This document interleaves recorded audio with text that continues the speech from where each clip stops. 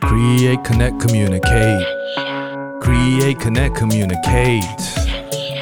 Usher magical, enigmatical, gift of gab, supernatural stories from the spaceland. Come well lit.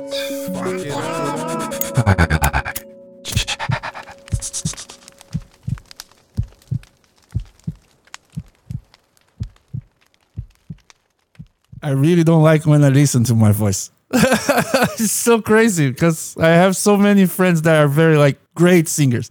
When I try to do some backing vocals or just talking in the microphone, I'm just like, oh shit, my voice is not good. Thanks God I play saxophone. I know, but that's so common, right? Like the first time you hear your voice is so weird. It's crazy, right? Like, is that my voice? That's what I sound like? Yeah. Oh shoot. What is that? Exactly. But then, once you get used to it, need to learn how to use the microphone. That's true. It's so hard, man. 100%. It's so hard. Exactly. Yeah. It's a really big thing I realize here that, all my guests, vast majority of them just don't really know how to use it. They're not comfortable don't with have it. experience of Exactly. feel like, oh my God, there's a gun in front of me. Yeah. Exactly. Like, oh, I'm Brazil back. Shit. Oh, Brazil. Don't take my shoes, motherfucker. Don't take my Nikes. My $37,000. Oh shit, the Dior. That's the one today. That's the only white one I have. So I didn't see those. Okay. I'm gonna have to take a photo of those. Shit. I'm gonna take a photo and have you sign those. Oh shit. Oh my God, Dior, sponsor me, please. No, they already sponsored my boss. They just started shit. Hello, Dior. Yeah, we are talking to you. Please. If you need a sexy Brazilian jazz sponsor, saxophone guy. Yes, I'm here. Yes, exactly. You will be strutting on the world stage with your shoes. Get on it now before it's too late. Otherwise, when it's cheap. Exactly. Gucci's talking to him. So come on. Prada's knocking on the door. That will be fun. Let's go, people. So fun. Oh, amazing. All right. So basically we will just tell your story. Yeah, go as deep as possible. How? I try to be... Yeah, exactly. Try to be as concise as possible. Don't worry. I will lead the dance as well. Anyway, just reminisce. So, all right. Beautiful. Yeah, let's do it. You ready to do this, sir? Yes. I know you are. You're always ready. It's showtime, baby. Okay, here we go. Good afternoon, and welcome back to another episode of Firelight Chats, where we broadcast the most super, natural, and compelling voices and stories from our Space Lab studio here in Da'an, Taipei, Taiwan. In today's episode, we're heading down to the largest country in South America and Latin America. The world's 5th largest country by area, the 7th most populous, and the only country of the Americas to have Portuguese as an official language. The beautiful, lindo country, of course, of Brazil. Yeah. I myself have been to Rio de Janeiro many years ago while syncopating aboard a ship that circumnavigated the globe on saudade waves of Bossa Nova. A few years later, an embarrassing visa issue kept me at the very last minute from visiting some dear old students of mine and the wife's family's 150-hectare cattle farm out in the deep countryside. The husband's family's decadent chocolate farm up in Salvador, Bahia. And their main home or homes in the teeming cosmopolitan metropolis of São Paulo. Brazil is a country with a complex history, turbulent politics, deep divides between the haves and have-nots, and outside of the glitz and glamour of Jardins and Avenida Paulista, in the sprawling suburbs of Greater São Paulo, in certain forgotten neighborhoods, favelas and otherwise, anything goes. And our guest for today's episode was born and raised dead center in a tiny little alley in one of these tough and dangerous hoods. There you go. It's just like you're just saying everything about my place. Like Jardins Paulista City. Oh, cool, man. You did your job. You did your Exactly. research, man. Yeah. So cool. Thank you, man. Thank you. Awesome. Hey, Salvador, my older daughter, her mom is from Salvador. Oh, yeah, shit, I met her okay. there because I was playing the carnival. Parade, I know. right? Carnivalens. Exactly. Carnival in Bahías. So crazy, man. Yes. 2 million people in the streets. Shit. Fucking crazy. Okay, so from a childhood on those hard knock streets to touring the world with the king of Mando Pop himself, Zhou Jielun, aka the legendary Jay Chou. His life has been an absolutely improbable and almost unbelievable one. Against all odds, and with the help of the saxophone and English, he managed to escape the vicious cycle that plagues so many born into similar situations and circumstances. But aside from language skills and his deep passion for music, this roller coaster tale of emotions includes the church, his mother's undying faith, sudden life-threatening ailments, falling into a coma, Rotary Club opportunities, passport miracles, magical kingdoms, hustling and learning, being discovered on YouTube, a fateful invitation and sponsorship to Taiwan, Huoli, saxophone factories, artist visas, adapting to a new culture, thriving in a new culture, making the best of every new opportunity, and being humble and thankful every step or smooth note along the way. Like with all good music and all good stories, you'll just have to hear it yourself to believe it. So with that, let us turn down the lights. Mocha and I, sitting here by the fireside, front row seats in another sold-out stadium of screaming imagination, ready and eager to freestyle chat, listen carefully, create, connect, communicate, and indulge in the salubrious, jazzy, saxy stories of our special guest for this latest episode of Firelight Chats, the one and only Diogo. God is good. God is good all the time. Pinheiro. Yeah. that's that. People are saying that's my slogan now. Diogo, God is good. It's your middle name now, Yeah, baby. it is, man, and I'm proud of that. I'm very thankful for that. Yeah.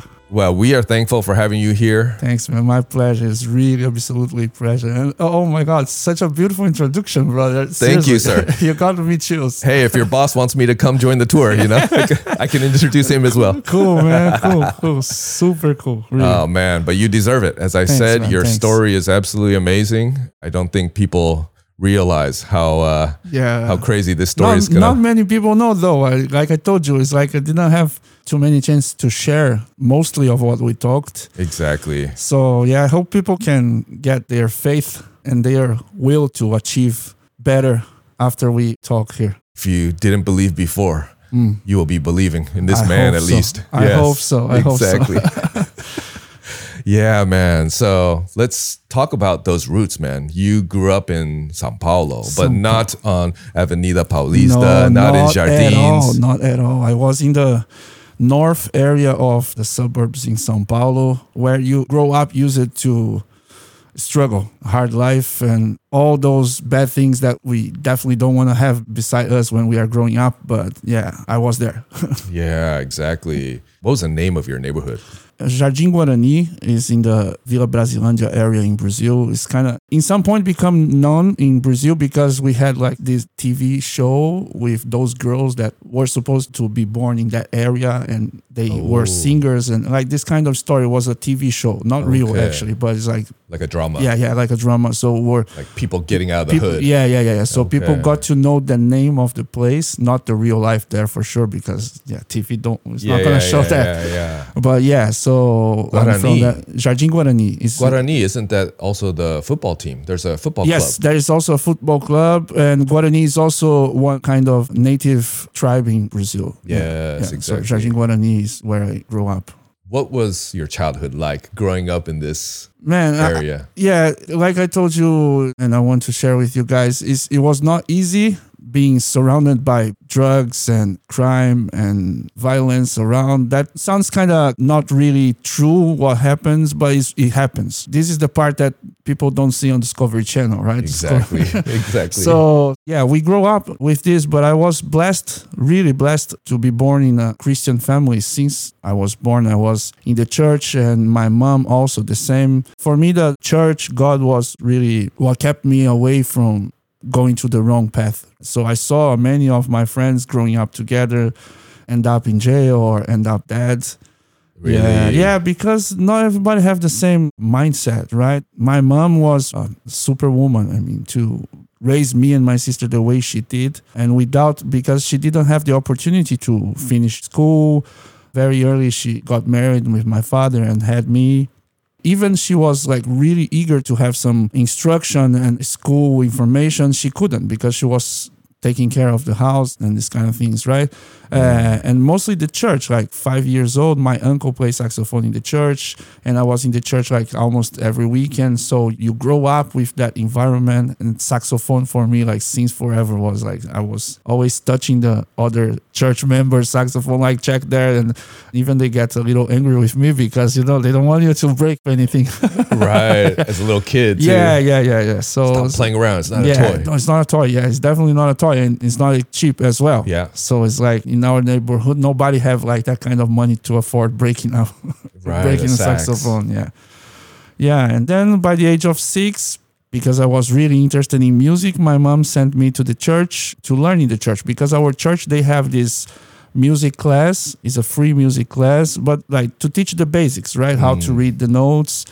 And that's it. But I was too young. I started like 5 to 6 years old to start learning. I didn't read yet. Right. So I was really blessed. One of the instructors in the church, he was, for me, he was like an angel, because he had the patience and the creativity to find a way to teach me, even I don't know how to read. For every note of the scale, he would draw some kind of thing that will relate to that note. For example, in Brazil, sun, we call sol. Right? So for the note sol, he would draw a sun. Oh. So I would know the name of the note. Right? Yeah. So I got the name sun of the notes before I know how to read. I got by association with those images he draw for me. Oh, wow. So you see the sun every time you're playing this note. So that's how I learned. Like I was too young to read, but I could relate with the notes by those drawings, right? Okay. Yeah. And that's it, man. That's how I started. Since my 6 years old, when I started to play in the church, saxophone has been with me. Right. Ever since. Yeah. So at that time, you were basically just kind of borrowing anyone and everyone's saxophones. Not really. It's just like things not easy. Only my father working. He was a security guy and taking care of the whole family, me and my mom. And my sister was just born, right? Like right after I started to play saxophone. So my first saxophone, my father had to sell some of his own stuff. Oh, wow. To raise the money to buy my first saxophone. Yeah, so it was my father. Yeah, they're my heroes. I mean, wow. Yeah. Yeah, if they didn't do that. Yeah, I don't know. I mean, if you hadn't discovered the saxophone at the age of 6, how do you think your life would have played out? I would still have the church to kind of guide me a little bit for the right way, trying to avoid all the bad things. But I really don't believe I would be able to escape from all the influences you get from friends and stuff, right? Because like with the saxophone, when I come back from school, instead of hang out with those guys, like planning to do some stupid stuff, I was just sitting on the street and playing saxophone the whole afternoon, Oh, wow. Yeah, so really, saxophone just like saved my life for sure. Growing up where I grew up, saxophone was like the main reason I could go through it. Yeah, right. So you were never tempted to kind of pull on to these kind of street activities and things like this at any time in your childhood? Not really. Like because of my mom's really good guidance, I always saw that as something like I don't want to my life. And I had the saxophone, and so basically my interests were based on saxophone and the church. Right. So I didn't have too much like a curiosity to like, oh, what is it to smoke? Right. What is it to get drunk? Like I never get drunk in my life before. Like actually, never get drunk to lose my conscience, like never. Right. Because growing up, I had an uncle that he kind of drink a lot and was a trouble for the family. So this kind of things always like showed me like what not to do. This is what I don't want to be. I want to avoid those Yeah. things. So, and because of the saxophone, like when I was learning 6 years old in 1993, around there, right? Don't have internet, it's like still cassette. The CD was not even like, was still starting to have CD, but mostly the cassette audios. Yes. So that was my interest. Like I put Kenny G cassette and after a while the Kenny G CD and I just keep playing along. That was my school. I never go to school of music, right? So my school was like playing along with Kenny G while I was, So that, the saxophone community, a lot of people say a lot of bad things about Kenny G, that he's cheesy, that he's just play for money. And I just think he's smart. He knows what he wants and he knows how to touch the audience. And that's music. That's what music should do. I am not afraid to admit that I love Kenny G. Man, I grew up with Kenny G as well. I grew up with Kenny G, and that's why I play saxophone, basically. And I learned a lot from Kenny G, that things that today help me. For example, in Taiwan nowadays, I play mostly like following singers, right? Even those weddings or corporate gigs, we always have a singer. And back there in 1993, 94, I was listening to Kenny G duets album, right? Where he plays with Babyface and all these, Babyface. So nice. he played with all these singers, and from that I learned how to play with, how to accompany someone, because saxophone is basically a solo instrument, and most of the time some players, they forget and they try to cross the singer all the time. Right. Yeah. And I learned how not to do that with Kenny G. Yeah. Exactly. Yeah. How did you find Kenny G though? Because of the church. I mean, I play saxophone, and the only saxophone that was like globally famous. That's true. Yeah, I mean, he took over the world at that time. Whatever you want about Kenny G, but he's the only guy that make the saxophone pop globally. Yes. Like globally. Right, exactly. If you talk about influence in the world, of course you have the jazz masters like Coltrane and Charlie Parker, all these guys, but pop culture, who made the saxophone? Saxophone was Kenny G. You cannot, just so that's why, and that's the goal. Like, oh my God, my first dream about being on stage was because I saw like Kenny G performing in a smooth jazz show, with like his long hair. Yeah, man, that is crazy. Pink shirt, like what? Exactly. I saw him play at the Blue Note in New York City. Front row, because it's a pretty small venue, right? Yeah. Front row right in front of him. And actually, he knew I was coming because his son went to Colombia. So I knew his son. Oh, cool. So he looked down at us. And I was with one of my Brazilian students at that time. Yeah. Oh, cool, and he man. was kind of just like serenading us, looking at us. And we're like, this is cool. crazy. Bro, I remember I have one opportunity only in my entire life. He went to São Paulo and I was like, no, I have to go. Oh, man. I have to. I buy back seats. Like, I have to go. I go. And bro, it was like, I cried. Like, I cried. I was like, shh, it's Kenny G shit. So you were able to go to his concert? I go once and only, but I was already working, so it's like not an easy like, let's just go Kenny G. I was like, okay, save some money. What I'm not gonna do this time, so I can go to this. How show. many meals can I have for this week so I can go to Kenny G? Kind of like that. Yeah.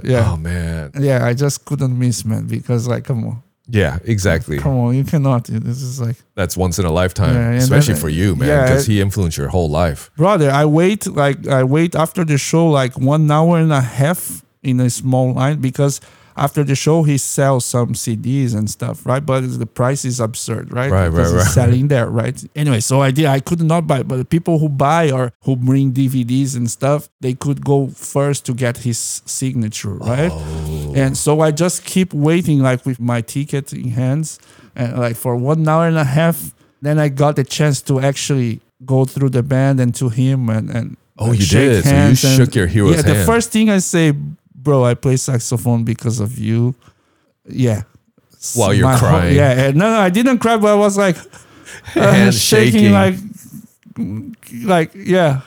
Yeah. And then I still have the ticket there with the band signature. Oh, really? Yeah, it's just like, Oh, that's cool, man. Yeah, that's okay. So I mentioned in the intro, because I've been to Rio de Janeiro, and it's the home of samba and then also bossa nova, which is also smooth, right? Yeah, super. Smooth jazz. So What about that? Did that have any influence on your childhood? It seems like, Kenny G and kind of pop smooth jazz, but what about the Brazilian kind of local smooth jazz scene or some of these greats like João, Gilberto or...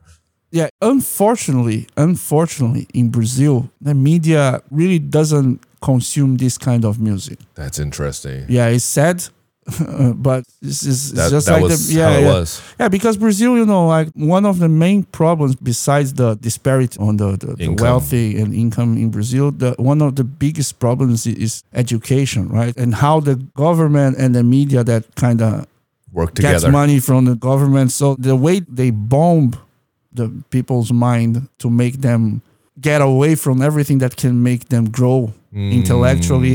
You know what I mean? Mm-hmm. So that's one of the reasons that you go to young 20 years old people in Brazil nowadays and do you know João Gilberto? Do you know Vinicius de Moraes? And people don't have no clue what you're talking about. Oh, that's sad. It's really sad. You're like...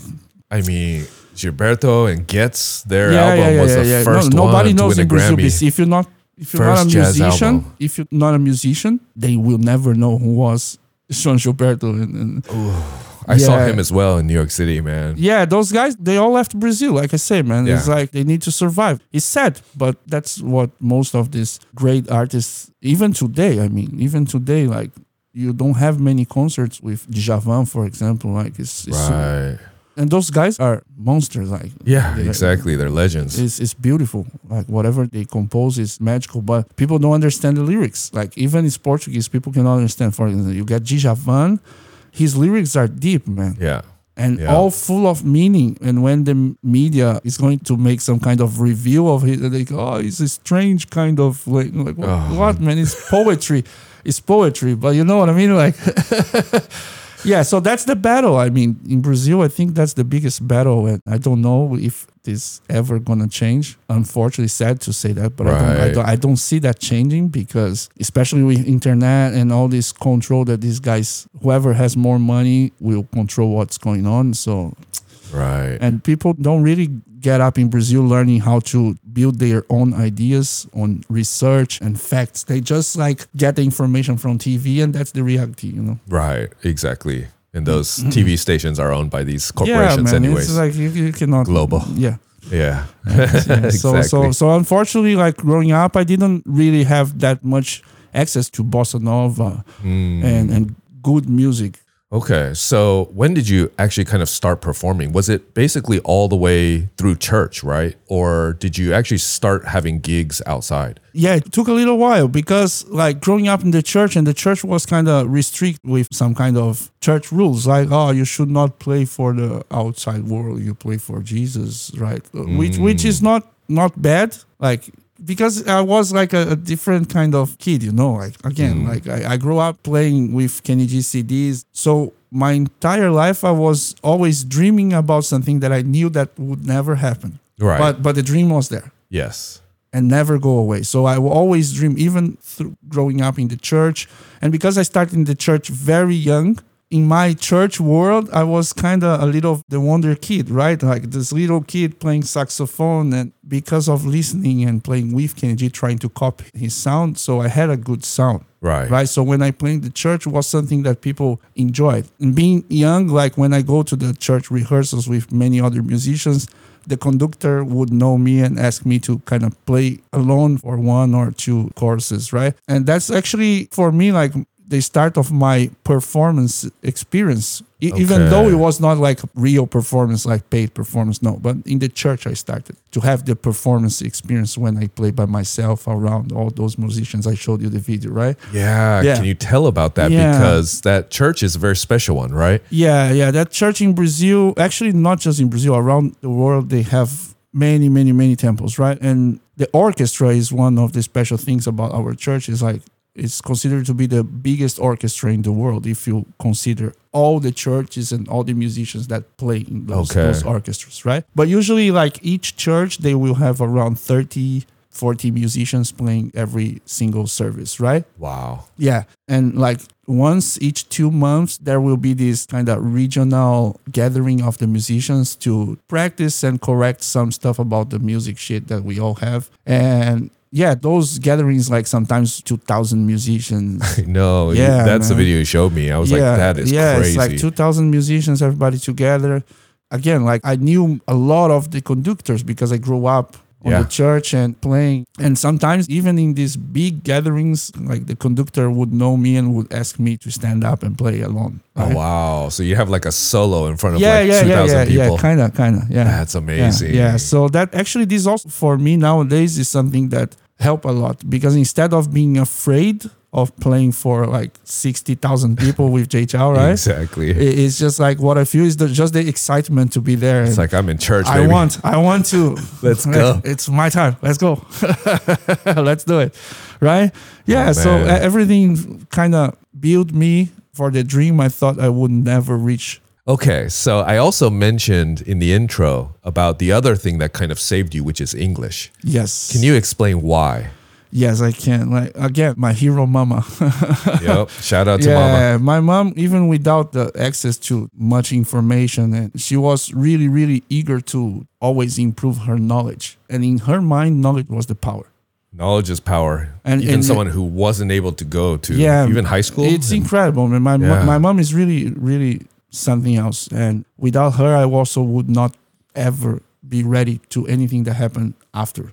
Right. So while everybody in my teenage years were just like going to school and that's it, my mom was, no, you have to do something else. You need to learn English. Let's go. And then she just like kind of shrunk like our expenses at home and find a way to pay for me to go to English school. Yeah, it's so crazy. It doesn't make sense in the hood in São Paulo. It doesn't, man. With the kind of opportunities, there's no need. Like people don't ever expect to do anything to get out.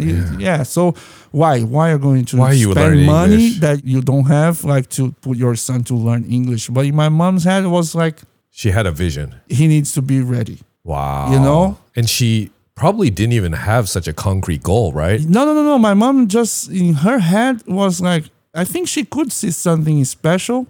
She could feel. And actually, the truth in my mind, I think for my mom was more like, I need to make my kids have the opportunities that I didn't have. So I want them to be able to have this. Wow. Because I unfortunately, I couldn't. So I want to do everything I can to make them have this opportunity. So I think that was her idea. Okay. Not really like expecting that something would lead to something. It was just like, I need to make them have this. It's just this hope. This hope for the future, for her children to have a better life than she did. Yes. Yeah, through education, right? So I go and you learn English in those schools in Brazil, but you don't really learn. You go, you have the book and the class, the teacher will read the book and do the exercise, but finish the class, everybody back to Portuguese, right? Nobody really talk English. Yeah. Right? But yeah, anyway, that was something that I could put in my resume right now, right? So after that, like, okay, now I have English. Even though I don't speak perfectly, I have a little notion of English. Okay. Right? And then that's where Rotary Club coming into play in my life, right? Because again, the area I live is very simple area, hard place area to live. And Rotary Club, one of the things they do, they have some social projects in the neighborhoods that they act. And one of these projects near my house was like this professional training for teenagers. Okay. Like they give some classes and prepare the teenagers to work. Yeah. Career training, job training. To get the first work, like mostly as like low-level jobs, like a painter. Yeah, no, like the guy who gives the mail kid on the offices, like to work in office work. Okay, but like an assistant at the assistants office. Like this kind of thing. But then you learn how to do some computer stuff. And the following part of this program that Rotary Club has is like after you finish the club, based on your grades on this course, they will lead you to some companies that work with them. Okay, yes. And I was like, again, blessed.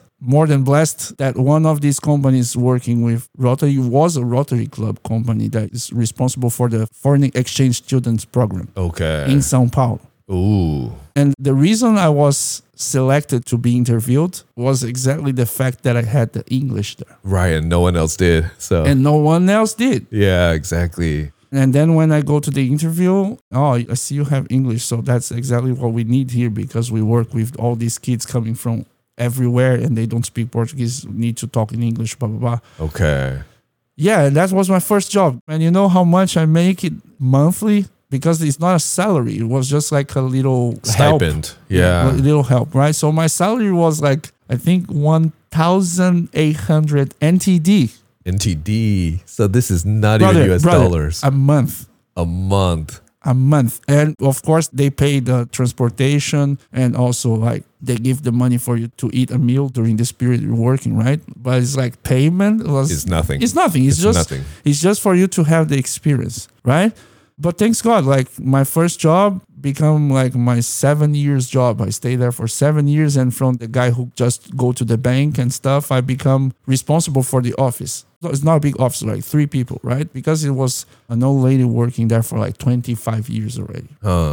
And for a period, she just left. And because one thing that also I learned with my mom and also made all the difference and still make the difference to me is she taught me that we should not only do what we are paid to do.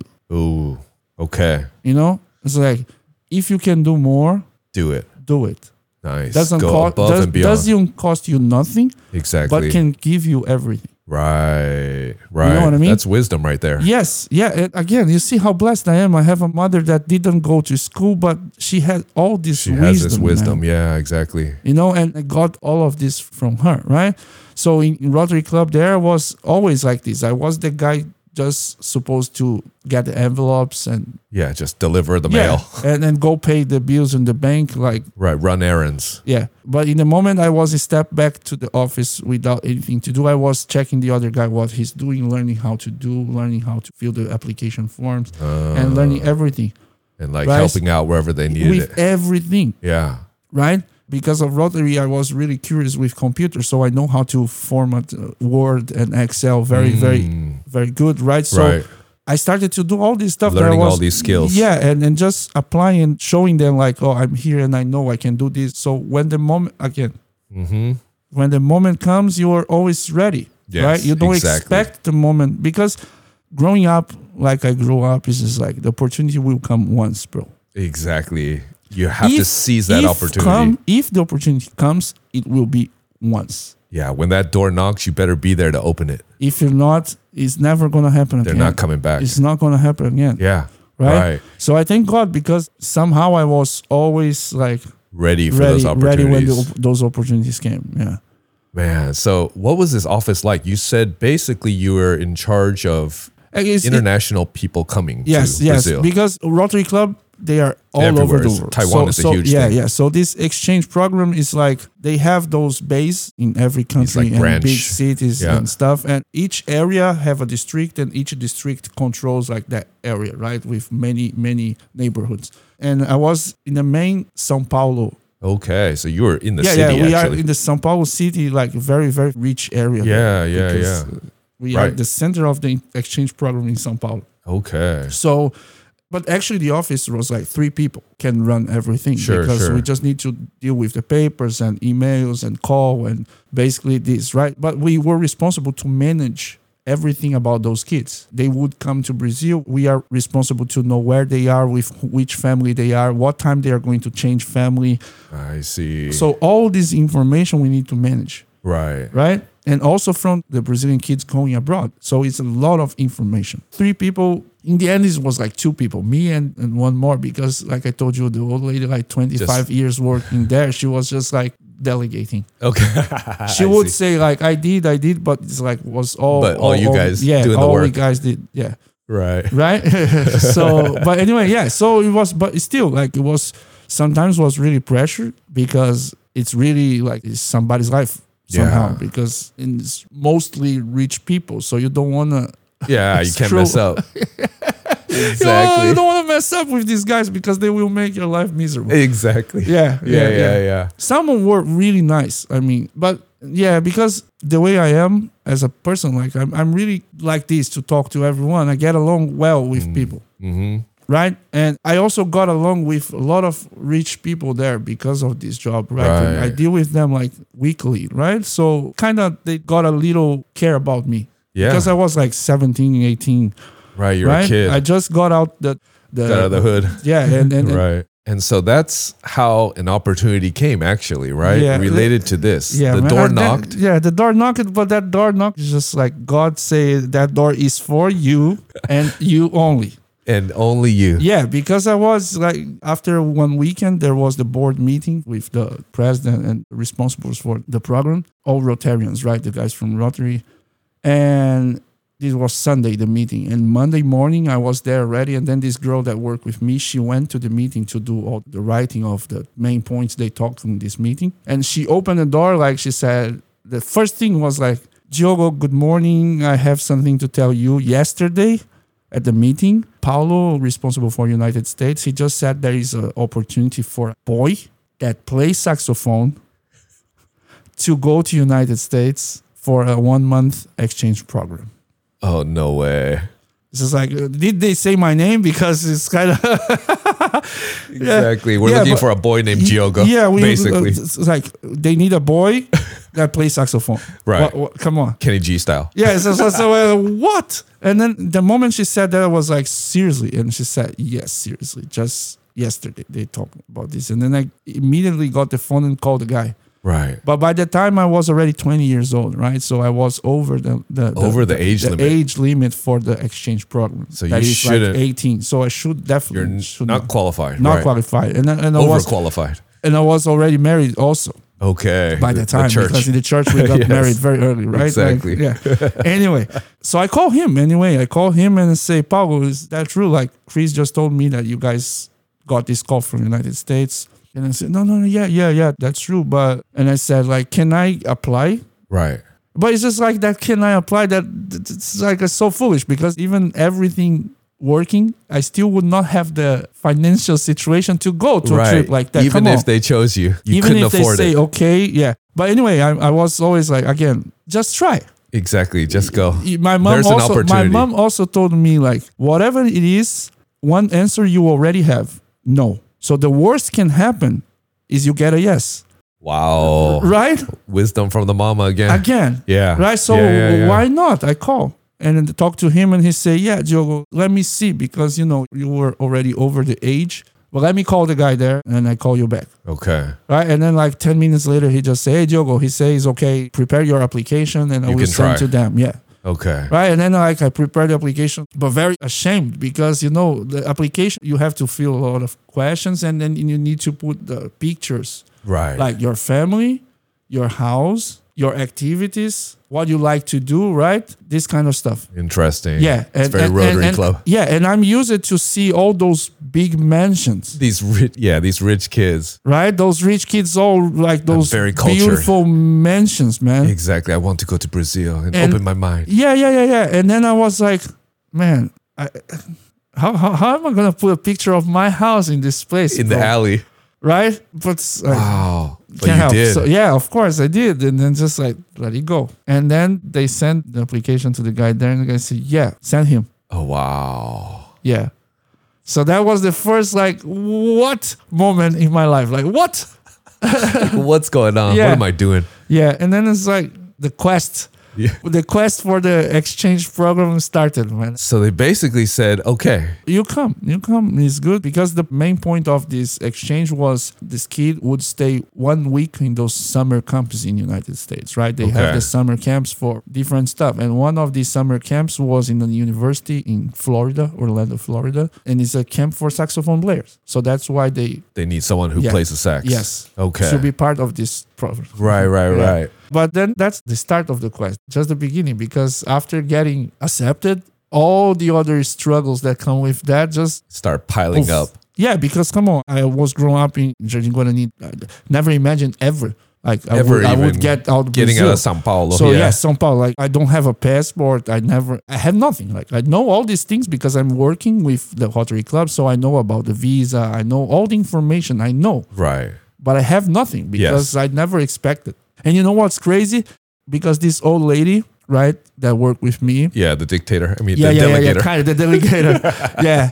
I remember it's because, God is fair, man. God is good. God is good. Because I remember once we were dealing with the papers, and we have these 4 opportunities for kids to go to Turkey.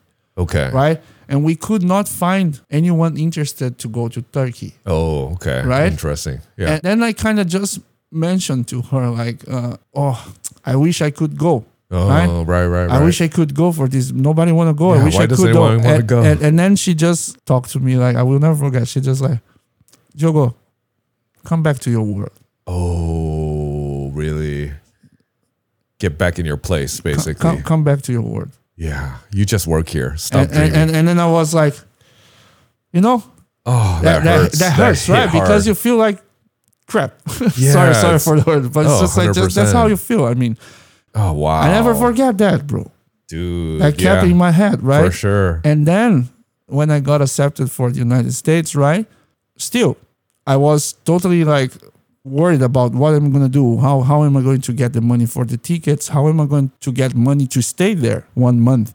And how am I going to get my passport and the visa? It was like not too long after the 9/11. So Right. United States visa situation was like a nightmare. Yes, definitely. Right. And I had like a little more than 1 month to deal with all this, to get a passport, to get a visa, to get an air ticket and all this without money, right? Oh my God. Because I just have enough to live. Yeah. Yeah, so there the quest started, right? So first thing I started to check was like, we need to check about this visa thing. Okay. Because Step it's one, the worst one. It's Visa. the biggest obstacle. Yeah. So I go and I talk to the agents that work with Rotary Club with us, like, and they say, oh, you need to do the pre-interview schedule on the website.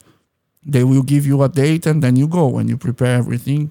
And then I go to the website and I start to fill the form and they need the passport number for you to, Of course. To apply for to the apply pre-interview. for the pre-interview, you need a passport number, but I don't have passport.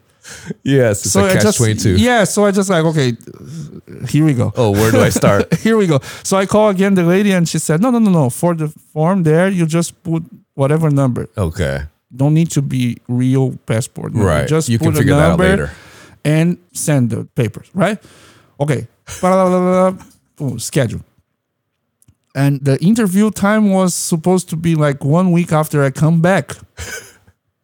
1 week after the end of this trip. End of the trip. Right. Yeah, and A little too late. A little too late. It was expected, but it was like, and it's United States, man. It's United States. It's not something you're gonna learn. Let's drink a coffee. Let's do it. Right. No, Right? this is really male banfa. Doesn't happen. Yeah. That doesn't happen unless God takes control, right? All right. And that's exactly what happened because I had two options after that, right? Once, pay some agents right. to stay online 24/7, check for Any opening. Just slide in there. To slide me there.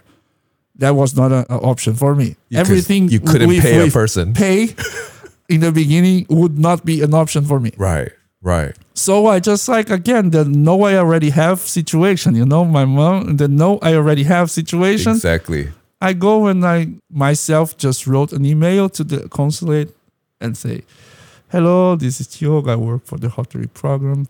And I got this opportunity that I would never imagine I would have. Once in a lifetime opportunity. And here's my problem. I need to be there June, but my interview is for July 28, 26 or something like that, right? Can you guys please help me to know if there is any way I can manage to do the interview on time? Right. Basically begging them. Yeah. Send. And just like, yeah, whatever. Like right. 2 days, they give you 2 days to answer, right? Next day, Mr. Diogo, we are glad to tell you that we have an opening for you like next week.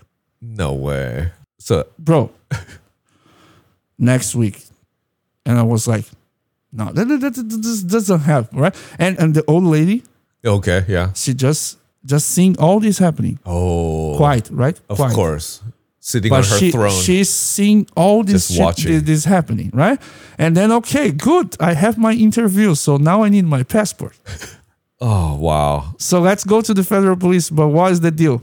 The federal police will have a strike. So you're going to deal with a crazy government here. Yeah, but then you go to Brazilian reality, right? Public service in Brazil. And there's a strike too. Strike. The federal People are police. protesting.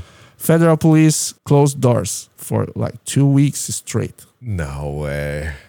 And then there I am, like, okay, I need my passport. Let's see what happens. And then I go like early in the morning, go to the federal police station, and then I'm there in that huge line with my papers. Oh, before that, actually, we forgot about the air ticket situation, right? Yeah, so I'm there in the Rotary Club there, sitting, working, and then this guy called me. He's responsible for the Europe exchange. Super rich guy, a super nice guy. Kind of crazy, but super nice. Like, and then he just called me to talk about some things we need to do about the exchange there. And after we finished talking about work, he just, Diogo, I heard you go to the United States, right? Well, I got accepted. But I don't know yet how I go because, I still need to manage to get the ticket, right? And I said, no. Okay, lunchtime you go to the tourism agents that works with Rotary, right? You go there. When you get there, you call me. Then I go, right? I know he's rich, right? So but I don't know he's like that kind, man. Come on. Right. So I just go and I call him from the agents. I talk to the girl, call him, and he say, hey, Diogo, give the phone to the agent. Yeah. And I give the phone to the agent and they talk, okay. Orlando, right? Orlando, yeah. Come back from where? Oh, Miami. Okay. So you're just watching. Yeah, this. I'm just sitting there like, no, that's not gonna happen. Come on, no. And then it's just okay. Oh, didn't work, Mr. Victor. It's just like, didn't work. I said, no, it's okay. Okay, gave you the phone to Diogo, and she gave me the phone and said, oh, Diogo, I tried to use my miles, but something happened. But don't worry. You just wait there. I'm going to give her my credit card and you just wait. And then, okay, now it's okay, Mr. Victor. Okay, good. So just give him this. And then from my lunch, I come back with the tickets. No way. Yeah, I just come back from lunch like the tickets. With these tickets to Orlando, Florida. Yeah. It's your ticket to freedom. I was like, man, it's happening, right? So you got sponsored. Yeah. So that's amazing. So after that, there am I in the line of the federal police with the air ticket. You have your air ticket. You have an appointment. With the appointment for but they are in a strike. But they're in a strike and you need your passport. Yeah, and I need a passport in like 2 weeks. Right. So there I am, waiting. And 9 o'clock is the time to start. And then I just see one by one, talk to the security guy, go home, talk.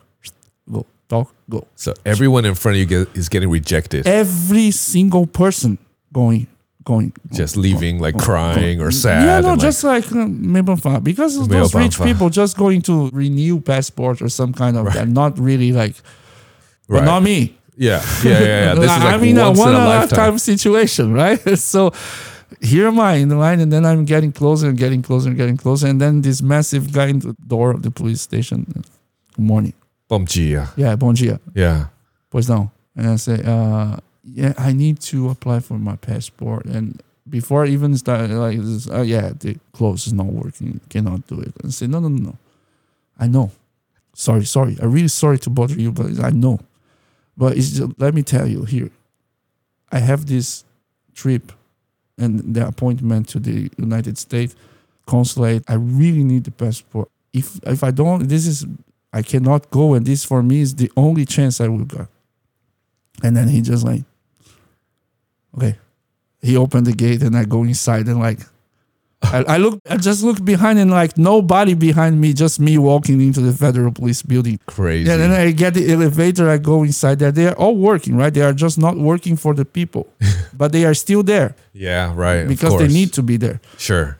And then I just got there and then okay, you see it, picture, fingerprints, address. You have give them the address, right? And then after that, okay, you want to pick up or you want us to send you by mail? So I come here to pick up for sure. Yeah, exactly. Right? And I said, okay, so you just wait. We are going to send you an email. When it's ready, you come and pick up. No way. Right, man. And then the first thing I did because I was going late for work because of this, right? So after I left the federal police, I called the old lady. The old lady. Hey. I'm sorry I'm late. No. She knew, right? Because the day before I say I was going, I was like, I just left and I got it. I got my passport. I'm coming back. I got it. I told her like I got it, and then because I think it was too much for her. So she died on the phone. And I don't know. She wanted to maybe, but she just told me like expression that we say in Brazil, like what the hell? You were born turned to the moon. Like this is an expression in Brazil when turned to the moon. Turn to the moon, like with your ass turned to the moon, like this. How do you say it in Portuguese? Você nasceu com a bunda virada para a lua. Okay. It's complicated. Right? Okay. Você nasceu com a bunda virada para a lua. Não é possível. She said, like, it's not possible. Just like, it's not possible. For her, I think was the last, like how? Impossible. I didn't answer because it's like, it's not in my nature to kind of throw in the face of the person. But in my head, I was like, remember Turkey's situation, right? Yeah, of course. And then I told her, no, it's not lucky. It's God. It's God. And but then you didn't say that. I said to her, I said, it's not lucky. It's God. And then she said, yeah, but I also believe in God and I don't have this. Yes, it's like, well, 没办法，这是不是我的问题，就是你的。You talk to God yourself. That's funny. So yeah, and then I come back. She was like, right, and dead. Yeah. She was like, yeah, because angry. because she worked there for 25 years, bro, and she tried really hard to make her daughter get this kind of opportunity. Oh, wow. And nobody ever did anything. That's interesting. So she had to see that happen to this kid from the suburbs. Yes, exactly. Right? Yeah, man. And then it's still like after that, I still like, okay, so now I need money, right? Because how am I going to spend like, because I'm going to stay in a family house there, but I'm just somebody coming from their house. It's not like they're going to pay for everything. I need to have money. Right. So how do I buy dollars? And dollar in Brazil is expensive, right? And yes. It was already before, not like now, but still was expensive, right? Yes. Yeah, and then again, God strikes. God strikes again, like chapter 25. So I was there like prepared. Now everything settled already, right? The ticket, the visa, the passport, everything beautifully. And then the boss come to the office for, like, usually he comes to talk, to see everything. He just, Diogo, you going on vacation? Everything right. And he say, okay, so he called the old lady, right? Maria Helena, please, when you're doing the checks for me to sign, right? Because he needs to sign all the checks to pay everything, right? Sure. So do one more check and let's give him $500 as a bonification because we really like him and the way he works for us. Make the check. I sign now, and you just after you check, how do you do with the accountant? How to take care of it? Yeah. So he wrote a check out to you on behalf of Rotary. Yeah. Basically to sponsor you because that's a very common thing at Rotary. Like that's our gift to you because we really appreciate your work with us. Right. Go. And she had to sign that check. Yeah. Not just that. And then after that, I go to the Rotary Club because I was involved with Rotary. So I founded a Rotaract Club. That is like a Rotary Club, but for youngsters, like teenagers and stuff. Yep. So that night I go to that club because I had to say like, oh, I'm going. So get the Rotary flags to exchange with the United States club and stuff, right? Okay. All this process that is normal there. And then the president of the club also, after the meeting is over, she come to me and say, Diogo, she's Japanese. Diogo is a tradition of our culture. Every time a friend of ours go, we like to give some gift. So here's a gift for you. And they gave me an envelope. Right? And then I opened the envelope. I was not expecting that. It was already dollars, already US dollars. Okay. So another 500. And it's $500 US. This is not like reais. Yeah. This is not Brazilian. Uncle Sam stuff, bro. Uncle Sam himself. Yes. And then then I go with $1,000 cash in my pocket. Not 1,000 NTD. No. It's a little bit different. US. And that time was worth more than now. Exactly. Yeah. Yeah. So, and look at that's so crazy, bro. Because, they gave me 1,000 US and I'm just like totally inexperienced. Like I never traveled, man. Like, so. This is your first time on a plane. First time on a plane ever, like 9 hours flight to Atlanta and then connection to Orlando, right? Then I arrived there. I go to this family and this family, I was also blessed. Family just take me as a son, man, and treat me super well. The mom, she loved me like, and everything they could do, they did. They bring me to Disneyland 3 times in 1 month. 1 time for each, like Magic Kingdom one day, Epcot Center the other day, and Universal Studios the other day. Like, you got to see all of them. I got to see all of that, and the first one was the Magic Kingdom, man. And then like a child, right, just seeing all this stuff, like Jesus, man, look at this, like what, what, how is that possible? What? And then in the end, like, okay, let's go to the castle to see the fireworks, right? That guy from Jardim Guarani is there in front of the castle, and the fireworks start, and just like you cannot help, man. You cannot help. So you were crying. I was just like a baby crying, man. Like like a soundtrack to the fireworks. yeah, and you know about there is this kind of thing. It's just like this, like being grateful. I think is one of the biggest and most effective way to make people be glad to be doing something for you. Mm-hmm. Because for sure. Because I was really like a little kid, like 20 years old, but I was like a little kid, you know, doing everything and enjoy every single small stuff with that Everything family. you loved, everything you appreciated. And then when I'm crying, then the end of the day, for them it's just like normal, right? They have the year long pass. They Right, can they have a seasonal pass. They can go whenever they want. But for me, they saw it me. And how much joy. Much I was, for them was a moment that also for them, like, because you see the kids also, right? Because they have 2 kids. Of course. Like the kids are used to this, so they don't really like. They don't appreciate it anymore. Yeah. And then they look at me and see like oh, this is wow, something we my changed kids. this kid's life. This is something my kids need to learn. Right. Exactly. Yeah. So in the end, man, and they have this 2 kids. One was younger a little bit than me, and small one. And the small one was a menace, man. Really, man. In the beginning, I was like, man, if this guy is my brother, I would punch him every day.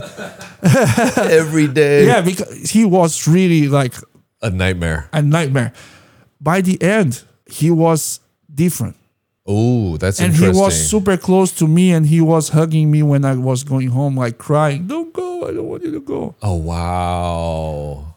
Brother. He was just like too spoiled. He was. And that really helps, right? Bringing someone from another country. And especially so like me.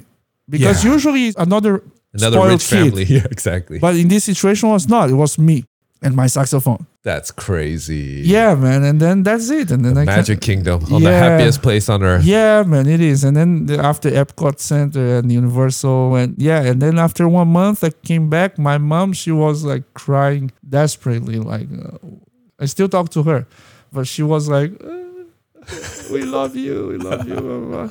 Oh, yeah, wow. and I still, and like I said, we still keep in touch. And actually, December 22. I go to Singapore. The first show I go with Jay Chow. Yes. And by some coincidence of the destiny, my older brother, American older brother. Oh, yes. Okay. From that homestay. He was also there because he was traveling with his wife through Asia, and he works for US government. So he was traveling with his wife, and she was pregnant. In Singapore, the kid just born prematurely. So he had to stay in Singapore for like 3 months. Oh, wow. Okay. And coincidentally, I was there. And then I met with him. Oh my goodness. After like all these years, man, like 20 years. Almost 20 years. Right. And we met and we talked like for 2 hours in the coffee shop. And I talked to him and he talked to me about his life. I talked to him how my life changed. And he was like, bro, I'm so happy to see.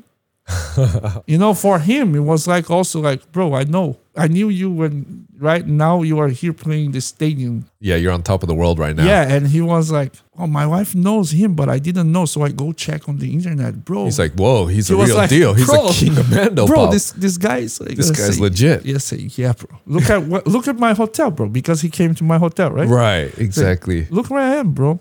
Oh my goodness, that is so insane. It is, right? Yeah, man, that's all God's work, man, because I'm nothing. I'm just a blasted guy, happy and grateful everywhere I am. I just like that. All I can say, like the God is good is not just saying. It's not just saying. People started to kind of copy me or kind of a little have some fun. Also start to post like God is good when they are working with me or when they see me, hey, God is good. Right. For me, I know they are kind of having some fun, but for me, it's like, yeah, he's good. And you are saying, doesn't matter if it's making fun or not. You are helping me to glorify God's name. I don't care you are making fun. I'm not. Yeah. And I really mean every single time. Every single time because God is good, bro. Man, I think there's another important story that I mentioned also in the intro that will help to give deeper context to this meaning for you, right? Yeah. Which is, I kind of mentioned it, but it's at 11 years old, something also happened to you, which I think is a extremely pivotal moment in your life and also will help to understand why you have such a deep passion and appreciation for life and all of these opportunities, right? Yeah, by the age of 11 years old, I was really like this electric kid, right? Always running, always playing saxophone. In the church, everybody knows because I'm very communicative with everyone. So like I know a lot of people, right? And then I had some like little hurt in my elbow. Okay, a little injury. Yeah, a little cut. Yeah, a something little like this. cut or something like that. And then I was at the school court playing soccer with my friends, and I fall down while playing soccer, and I just kind of scratch Your elbow. Your left elbow. on the floor, right? And of course, you can expect it's not a clean floor, right? So, Yes. but anyway, bleeding a lot, blah blah blah. But soccer, Yes. soccer, It's go soccer. on. We just It's keep common. going. We Yeah. just keep playing, but nighttime I go back home. My mom saw make some bandage and stuff clean, right? And just like it started to took a little longer To heal. to heal, right? But still, like, just keep the bandage.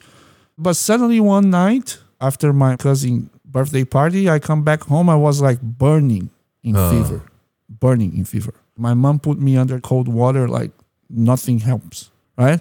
And the next morning we go to the hospital. She bring me to check what's going on. And the doctor say, yeah, it's better to keep him in observation like for 3 days at least in the hospital. And we check what's going on because right now it's a little weird. It's not looking good. Yeah, it's not. She didn't say, but she's just like, yeah, we should keep him in observation, right? And I was like, come on, I'm a very energetic I'm child. I was healthy. like, I don't want to go to the hospital. And then my mom, no, son. Just You listen to the go. doctors. She said it's like 3 days tops. Maybe it's even less. It will be good. Let's go. And then I go. First night, still like fever. Second night, I'm inside the elevator. I just remember that. I'm inside the elevator. And then after we left the elevator, I just don't remember anymore. You passed out. No, I just don't remember anything. Wow. And like 30 days in the intensive unit.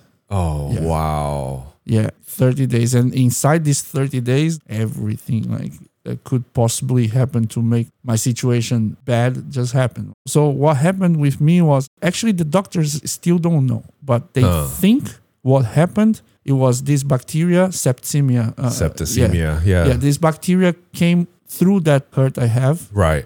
through my veins, Into your my bloodstream. Bacteria and infection. this bacterial infection, it just go all over your body and poof. Just shuts down your immune system. Shut down everything. So all at once, my lungs stop, my heart stop, my legs stop, everything, No everything, way. everything from nothing, like boom. And then just I have that tube to help me To breathe. breathe. I had water inside my lungs. My blood, my veins were not pumping enough blood anymore. So they have to I had pump to you. do like put a tube inside my arm until straight to my heart Oh my goodness. to give me the medicines I needed, right? Right. But all these things I didn't see. Yeah, you are out. I'm you were dead, totally basically. out. I was dead. The doctor said to my mom, like, do you have another kid? And my mom said, yeah, I have another daughter. And I said, oh, good. Like, yeah. No way. Yeah. The doctor said he's not coming back. Call friends, Call your relatives. family, ask everybody to come and say bye. Yeah. And so little before, right? This is my mom telling me after because coma, right? Right. So my mom telling me after, like in the first 2 weeks that I was in coma, everybody was like destroyed, right? Like because I was like such a energetic kid, didn't even get sick before that. Not even flu, nothing. Wow. Okay. I was really like Very healthy kid. yeah. And right. So when this happened, like the whole neighborhood, the whole church community, everybody that knew me was like destroyed. Right. My mom, my father, my grandmother, she was alive by that time. They were like destroyed, right? And my mom also like, but they still there with me because, right? So some other person from the church that my mom didn't even know before came to her and invited her to go to the church, right? Let's go to the church. Let's see what God what God's going to tell us about this situation, right? Because that's our faith. We believe in that. So my mom go to the church, and during the service, the church, there is the time that the pastor is giving the speech, right? And it's when God used him to give a message. It's a full church. But the message was like this: if God is on it, there's nothing that can stop God to operating his will. So your son will be the one to pray for you in your illness. Oh. And she just like, that just strike her directly. Right. So she get out of the church a different person because she was destroyed, right? It's her son there dying. Yeah. She get out of the church, go back home like, my son is going to leave. And I was in coma, bro, and no coming back. Right. No hope. Everything stopped. No coming back. My mom was, my son's going to leave. And then doctor, you have another kid, all this situation. Call everybody to see, right? Everybody's there to say goodbye. And from nothing, I just opened my eyes and I see this lady that is a very good friend of my family, and her son was my best friend in the church. And I opened my eyes, I just see her, and I talk to her like, oh, Maria, where's Paulo? He came? Is he here? No, Paulo is at home. You know, that really crying face, like, no, Paulo is at home. And, oh, okay. So you're like a ghost. You just suddenly wake up from your coma. From nothing. I wake up, talk to her, and poof, blackout again. I didn't see anybody else. I just see this lady. I talk to her, ask about my friend, poof, back to coma. Back to the other side. Back to the dead side. Back to nothing, yeah. And then my mom said after that, because I didn't see it, my mom said the doctor was just beside me. Oh, okay. And the doctor after this just asked the lady like, what did he just say? Is it makes any sense? Yeah. What he say? And then she said, yeah, he's my son. He asked his best friend. And the doctor, no, he's not supposed to wake up. And it shouldn't make sense. Much less to make sense. Right? And then and then everybody go home, right? And still, like I stayed 30 days in coma, bro. Right. 30 days. So after that, my mom is still like, my son is not going to die. And my father and everybody else is in the hospital seeing that I'm already dead, right? Right. Every day, like this size needle, the doctor would insert in my lungs to take the water off. Wow, that's a big needle. People can't see that, but that's like 12 inches, like a foot. And because they need to come from your spine here. Go from the side of your ribs. All the way inside the lungs. All the way up into your lungs. And push the water outside. Pull the liquid out. Yeah. Every single day. Every day. Because it would just fill up with liquid. Every day. But the time I'm totally out, right? So I don't know about it. Just have medicine and this all the time. And my father seeing that, he would come back home. But instead of going to my house with my mom, he would go first to my grandma's house, cry because he saw the situation. I was just like bones and skin. So he would cry with my grandmother, and then he would come so he doesn't affect my mom. Your mom's faith. He had that much respect for your mom, even though he was kind of losing his own faith. He would not affect her faith. Right. That's the kind of parents I have, man. Yeah, man. You know what I mean? And then even the church preachers, in some point, they came to my house and talked to my mom like, Nina, we know you have faith, but be careful because if something happened, you will be destroyed. Yeah, and then you maybe will think God is not fair. And my mom say, you don't need to talk to me. I know what I heard. I know what God talked to me. My son will live. So people thought she's crazy. Yeah, the whole neighborhood was already like, oh, she's getting crazy. She's getting crazy because he's dead. Yeah, right. And then, like, after 30 days, I started to come back, bro. Rising from the dead. Yeah, I came back. I don't feel my legs. Is your name Jesus, not Diogo? No, it's not. It's not. And I don't feel my legs because 30 days you don't move your legs, right? And I also have thrombosis. Okay. Because of the blood stuff. No blood, not so enough your legs blood in my just leg. like so my legs wilting away. Yeah. And my left leg was the most affected one. So my left leg was like basically dead. And the doctors say, "Oh, we need to cut this leg out amputate." because otherwise it's gonna go to the heart, and then no need for leg. Oh, the leg is recovering, so maybe just the feet. Okay. They want to cut me somewhere, bro. They want. they want to. Yeah. They keep giving recommendations. They want to Jack Ribbon on me somehow. We gotta cut something. We gotta cut gotta something. have At least a whole leg. souvenir. We need a souvenir from this guy. But it just gets getting smaller and smaller. Yeah, and then on my feet, no need. It's good. Or maybe the fingers. No, the finger don't need more. And then I have this black skin in my feet, that like dead skin. Right. Necrosis. Yeah, necrosis in my feet. Yeah. And they say, oh, maybe we need to do a surgery to take this off. Okay. Right? And then, Give us some skin at least. yeah. And then, bro, I have this nurse that she was really, really nice and careful. And every single day she would come with some kind of oil and pass on my feet. Okay. Every single day. She would take care of that skin, Every single day. that dead skin. And the skin just fell off by itself, bro. Basically like a scab. Just like, psh. And by that time, no walking and still with some water in the lungs, right? Okay. Not much anymore because already recovering, but still cannot drink water, not eat normally. And I was like, man, I eat like before. I was a kid that eat like A lot. like I never saw food in my life. Right. Every time. My mom used it to go just to some really specific friends because they already know me. So they would not be like chocolate because I really eat, man. Yeah, so imagine I was in the hospital and just can't eat the hospital food. Like it was like, It's like and torture. water is just like a little cotton. Cotton They, ball. they put the cotton in the water and just And just dab your lips. yeah, just that's all. That's You can't even drink anything. They're just wetting your lips. just because already. You have water in your lungs. Yeah, bro, Dude. and shots every day and checking the blood sugar every time, and like I was like, So in the end, they weren't able to take a souvenir from you. no, and they weren't able to find an answer how I came back. Also, they don't know. They don't know. They can't explain They it. cannot tell what happened because they give me like he's dead, and I just come back. Yeah. Last time you showed me the scars. Yeah, my feet your is own still souvenir. here. My, You got to I keep have, your souvenirs. Yeah, because God say, yeah, you remember this. Okay, remember.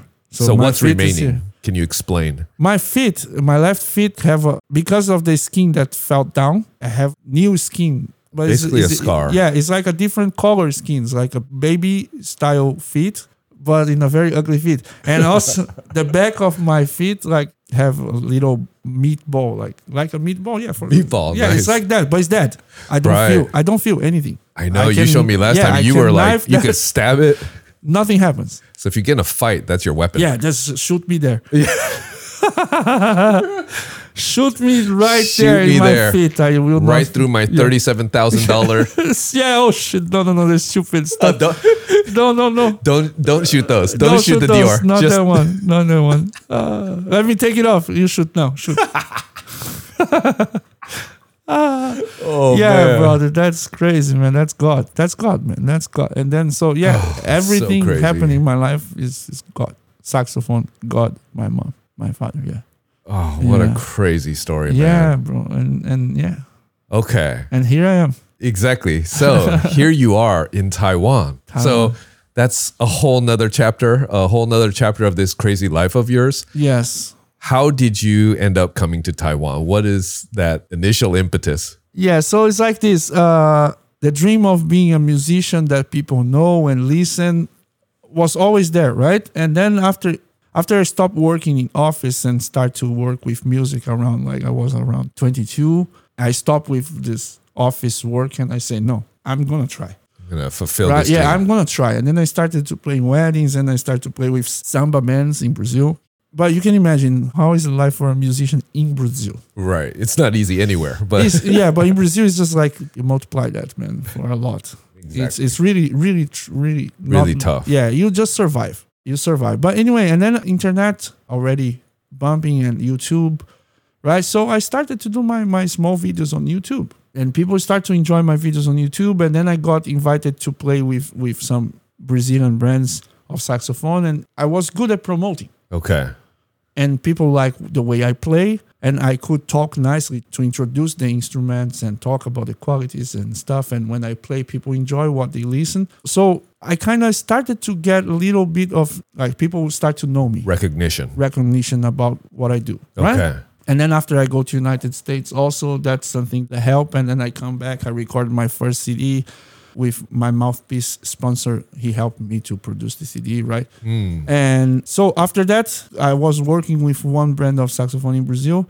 what happened, like Brazil being Brazil, I went to a concert that I had to do with this samba band really late in night, right? Okay. All these shows in Brazil is like late at night. Yeah. And well, I left my car with my instruments in hand and I'm walking to this venue and like 3 kids, like 17, 18 years old, something like that. Yeah. They kids just came and put a gun in my in your side. yeah, and back to the car, you lose, back to the car. Oh. And then 2 of them sit in front and 1 in the back seat with the gun all the time here.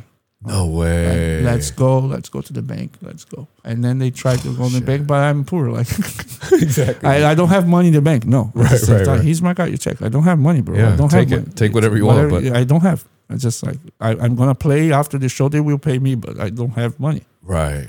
Right, and the guy's just like 30 minutes going around with me and the gun Really? here, and they like just terrorizing, bro. Like they just keep pressuring you, like you're gonna die. Oh, This kind of shit. man. Yeah, and then in the end, they just left me the road, in the middle of nothing, and they just go with the car, with all the instruments. So it's just like the only thing I have to make my living taken. That happened, right? And then I was like, police find my car like 5 days after, but I don't have instruments anymore. I just like borrowed from a friend of mine one old saxophone, and I was playing with this old saxophone, and this company I was working with, they just kind of didn't help. Like they didn't give me new saxophones. It's just like, Right. they are going to find this is a special saxophone. They will find easily. And They just left you. yeah, and then I never get the saxophone from them, right? Oh, man. And then this other company in Brazil who happens to be importing the saxophones from this brand here in Taiwan, Okay. Pinheiro, Yes. they were the official importers in Brazil for this brand. Okay. So they saw the situation that I didn't have the saxophone anymore. So they called me because they really enjoyed the way I promote the saxophones on my Facebook, YouTube, blah, blah, blah. Okay. And I already have some kind of partnership with them for reads and stuff. Anyway, so they just come to me and say, Diogo, would you be interested to work with us here in Brazil, promote this brand? Huh. There, nothing related to here. Okay. Nothing related to Taiwan. No, he helped them there with the brand. So I got the saxophones. They give me the saxophones to promote. And immediately I started to post the videos on the weddings and record some videos. And it's like the first week, man, I posted playing like, Can You Feel the Love Tonight? Okay. In a wedding. Very simple video. Not fancy, not Right. just Disney. yeah, just simple video playing Can You Feel the Love Tonight? Right. Posted on my Facebook. Next day, the company owner Back in Taiwan. back in the Taiwan, original manufacturers the of original this. manufacturer, sax. he shared the video in the official page from the brand, and he Okay. say, "Oh, our artist from Brazil playing our Pinheiro Le Bravo model." Blah blah blah. Right. And I was like, "But I'm not an artist because I'm just working with the company here." Yeah. So then I messaged the Brazil and say, "Bro, he posted. He say I'm artist, but I'm not an artist. Right. I'm just working with you." And he say, "No. Wait, let's see this." And then the boss here started to talk to me directly, like, and send me the contract to be artist, right? It's not like a real contract. It's just like agreement. Like, oh, you're going to perform and you use Right. our name, you promote, blah, blah. I say, well, beautiful, right? Oh, wow. So Laoban Yeah, from yeah. Taiwan Directly. started contacting And you. then immediately he started to talk to me like, oh, you need to maybe visit here. Oh, Right? okay. And then 2017, him and a Thailand artist, also saxophone player, Ko, Mr. Saxman. That's his name. And Mr. he's- Saxman. Yeah, he's the top Thailand Thai. saxophone. Okay. Really good guy, amazing person. Okay. So him and Alex together, owner of Pinheiro, they together just say, okay, let's bring this kid. So Ko in Thailand, he invited me to perform in a smooth jazz festival right in the beach, man, in Krabi. In Krabi. Really? Brother, like That was your first time to Asia. my first time, the only Outside place I of go Brazil was after United Orlando. States. Yeah, that was only United States, right? You go from Orlando to Krabi. Yeah, Krabi, and then after Krabi, I came to Taiwan to check the factory, right? And Okay. they also managed for me to do a masterclass in Tainan and Kaohsiung. Oh, Yeah. interesting. Yeah, but another interesting thing, man, about God, right? And how God keep his promises. I remember when I was like 20 something, I was in one of these gatherings with the church friends, and there was this guy that he was giving some message that he felt God want to talk to some people, right? And he was inside the room and he started to say like this: some people here in this room, your limits, it's only your city. For some of you here, your limit will be a little more. You're gonna visit other states in Brazil. But someone here, your limit is over the oceans. Brother, I was like 20, right? Yeah, right. And you're hearing this. So when I go to United States, I thought already like, oh, cool. Yeah. Right? But it's not over the oceans, right? And then, man, there was me like in 2017 traveling to Krabi, man. You know what I mean? It's just, God is good, bro. Like, how can I not say all the time? So then that's how it started. And then I come to Taiwan the first time in 2017 just for 4 days, right? And after that, still keep working with the brand, and the boss keep talking to me, Diogo, this style you play, man, you play this style. If you come here and you try to stay here, I think it's going to be good for you. You should try, because he knows Brazil is not easy. Everybody knows, right? Yeah, right. Right? And I was having an okay life. In Brazil, we survive. Okay? Right. We don't live, we survive. We work to pay the bills. Yeah, exactly. Right? So that was how I was living, right? So he kept talking to me, and it just kept being more and more like, for me, like appealing to like, I should try. But it's like, you need to leave everything behind, man. I know. It's right? all the way across the oceans. Yeah. In Asia. But my mom, again, she prepared me for this, for the world. So I was like, let's do it, man. Let's go. And I came in 2019 to stay for 5 months on behalf of this company, right? They invited me, you stay here in the office with us. We help you in the beginning. Yeah, in the end, just didn't work out super well with them. But while I was here, I really fell in love with the place and the safety and all the kindness of the people, right? Right. And I was like, no, I need to stay here. I need to stay. So the moment I arrived, I already started to try to find a way to stay here. to stay. Immediately. Right? Yeah. When I arrived, the boss said, you need to get the work permit to stay in Taiwan, because otherwise you cannot stay, right? And, you should talk to Damiano. He's a friend of ours here, work here. He knows something. Maybe he can help you with the visa, right? So I go and I talk to Damiano, and he gave me the information. He said, bro, nowadays you don't need to have contract with any company anymore. You can try. There is some kind of artist visa, and then you can try this visa. So it's better. So you don't need to have any kind of entanglement with... Right. Right. So he gave me this information, and I go check it out. Right. And actually, that was a new kind of visa, right? Like 2 years. Newly launched. Yeah. Newly launched. Right. So I was like, okay. And to get this visa, like, you need to show some achievements, and you also need to prove experience of in the last 10 years. Like next 10 years. Right. Right. So I just like get all this paper and all these pictures and my CD and all the... Yeah, everything, YouTube stuff, whatever, yeah, whatever and you can all find. my YouTube channel, I don't know how many views anymore, but it was like 2 million views. Oh, nice. Okay. My videos, blah blah blah. So it's okay, right? Yeah. Put all that and send to them. They keep asking more paper and stuff like, and then in mid-October 2019, they send me the letter and say, hey, you have the work permit. You are approved. Yes. Just a couple months after. Yeah. Wow. And then that's it, man. And then I got that document that say, yeah, I want to die in this place. I will stay here forever if I can. I want to die in Taiwan. This is my ticket. Yeah, but by that, I was just teaching, man. I have zero gigs. Right. I know almost nobody. Everybody I know is just like basically those retired rich guys. Yeah, that's Taiwan and the sax. That's the saxophone community, like, because they get bored, I think, after retire, and they want to do something. They're rich and they buy a nice saxophone. Super nice, better than mine, and I'm the professional. Exactly, better than the Lao Yeah, man, no, seriously, I it's like, whoa, that's those saxophones. I was like, Jesus, man, what the hell? The guy just started yesterday on saxophone. And already playing a he just went to the store. Selmer Mark 6, and it was like Ushu 1 saxophone. Yeah, it's a wow. Yeah, and you're teaching them. Yeah, and I'm teaching, and that really, man, for me, Taiwan really gave me some really important lessons, like respect. Because I see all these rich guys, man. They are rich. They are bosses. They are bosses, big bosses. And they are there respecting me as a teacher with so much care to talk. And 老师不好意思. Can you teach me this? Like, and I was like, Jesus, man. Yeah. What a beautiful stuff, This man. is culture. Yeah, this what a beautiful stuff, man. Yeah. You know, and that's when the reality check is like, why? Now I know why Brazil is totally... Right. You start to think back on your home country. Yeah, you just keep checking and say, man, everything is wrong, man. Everything is wrong.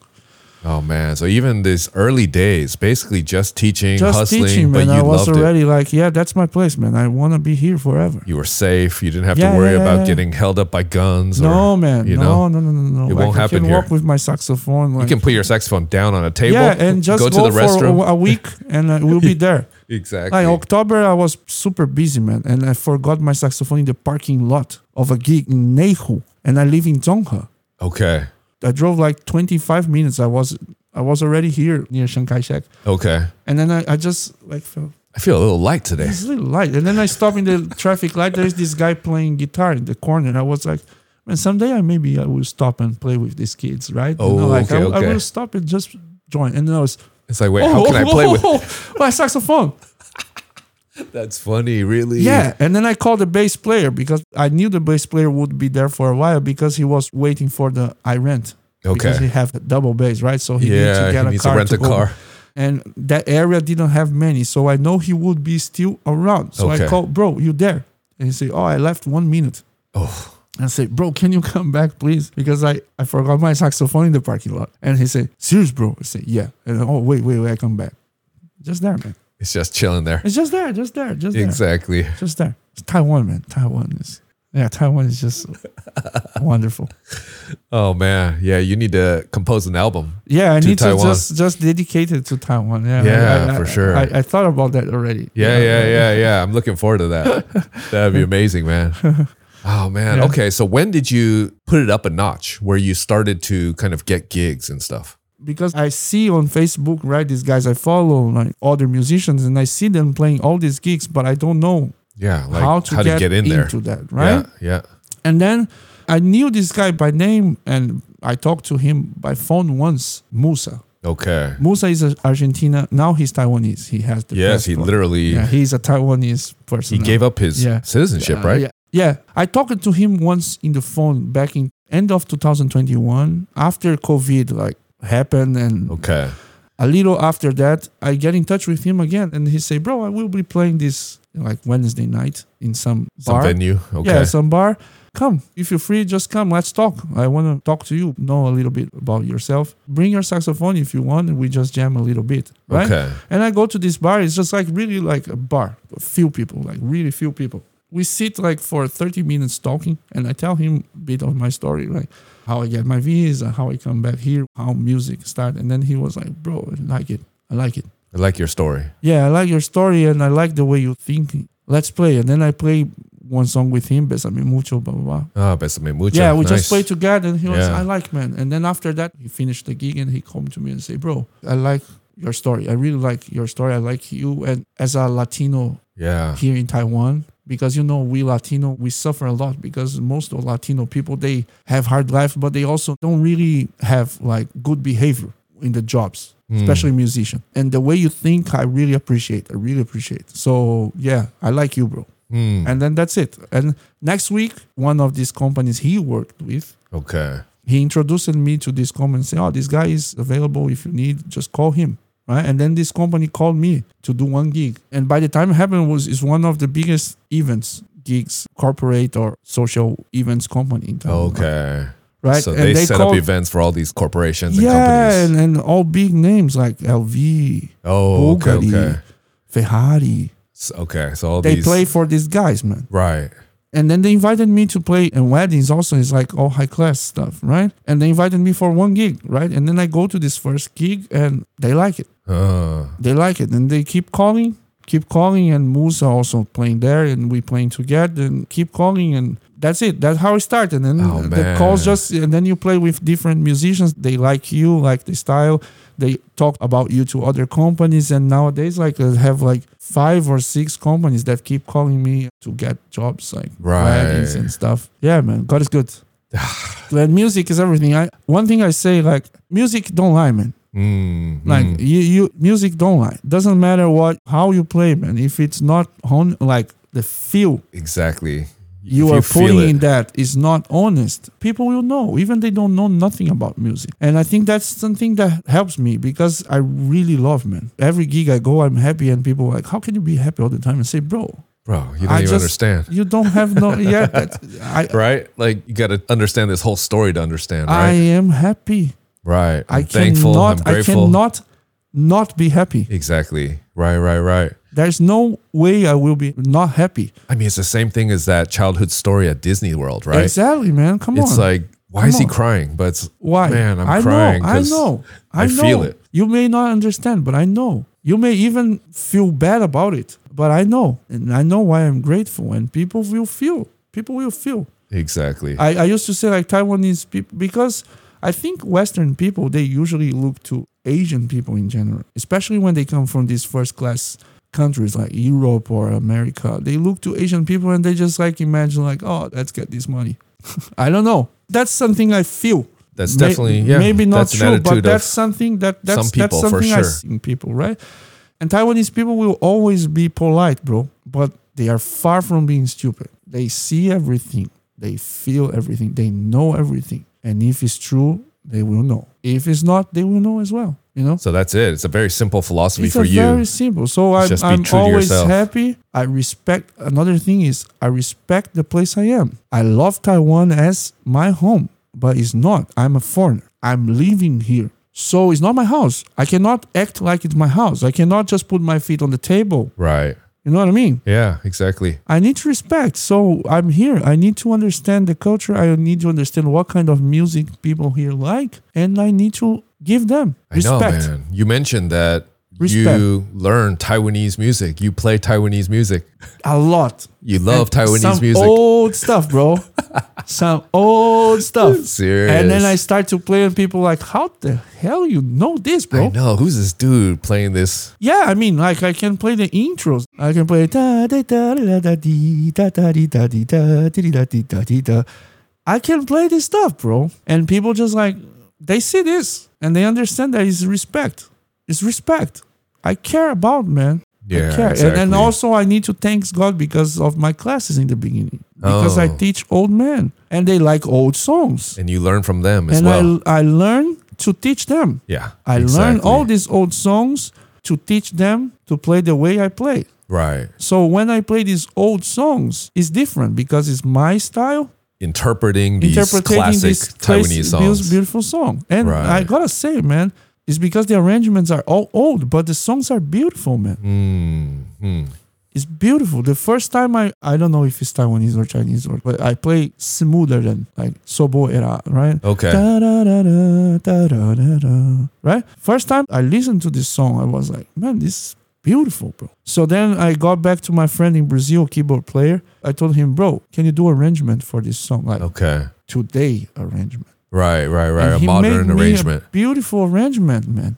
of this And classic. I played this one song, and this one song put me in the map, like for the teaching. Because in this the is the teaching world. song that everybody say, like when they see me, they will come with the YouTube videos. Is this one? I want to learn Is this. Yeah. Yeah. Can you teach me this? Everybody want to learn that song. Oh, that's And amazing. that version. Yeah. That song. So I wrote down, I transcribed everything I played in that song. Right. Oh, that's amazing. Yeah, man. It's just, and I really love. It's not like, oh, let me learn because I need to learn to make money. No, I like, man. Yeah, you appreciate it. Yeah, and nowadays even like I try to learn the Pinheiro to sing. Then like so I'm in the gigs again. Like my mom said, if you can do more, do. It's not just what you paid to do. Yes, So exactly. I'm paid to play saxophone in the gig, but I'm not a saxophone player only. I'm being paid to be an entertainer. So I need to entertain.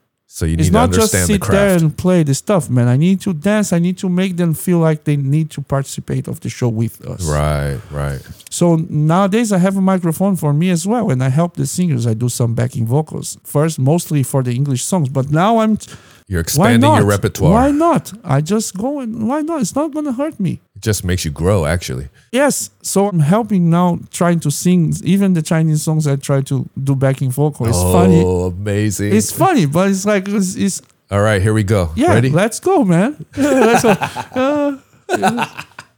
No, I can. Some of them I can try. If I have the PE, it's gonna be fine. Yeah. Okay, that'll be our next episode. We'll Yeah, do it all in. next, like, you'll let's do you'll just bust PE. out in Chinese The- or Taiwanese. Yeah, but I can, man. Now, for example, now like I will have a gig with Yolun. Yes. right? Yeah. And Alan Quo. yeah, right? Alan Quo, yeah. And I'm doing backing vocal for him, man. Besides playing the saxophone, I'm Oh, doing backing really? vocal and have his songs, And his father's song is very popular. I mean, his father is a legend, right? yeah, his father is A big, stunt. man. He's like Stunt the man, greatest like, stuntman in all of Asia. Yeah, Like a yeah. superstar. Yeah, so it's like that's also something that happened like by just being me. like I know these because opportunities. I met him with Jay Chou, right? Oh, okay. Because he's the guest artist for the whole tour, right? So he I also see. performed in the Carnival tour. Okay, so perfect segue Let's into go. Jay Chou, Let's go. the king of Mando pop. Like, what the? Where are you right Yes, now? that's- Diogo from the hood, from Sao Paulo. From Sao Paulo to the biggest stage, to the O2 Arena, to Dude. these places, bro. Every This is single place I go into, I just so ridiculous. I just like blown. God is good. Yeah, man. Oh man. And So- this is just the most random stuffs, man. That's why I say like, it's an unbelievable story, man. yeah, man. It's just But God. it's your effort, man. I know you're I mean, saying that, yeah. but it's also your attitude, your effort, It's everything, just your passion. the passion, man. I just Exactly. love, and people can feel. I think is that it, man. I Yeah, mean, it's about connecting. yeah.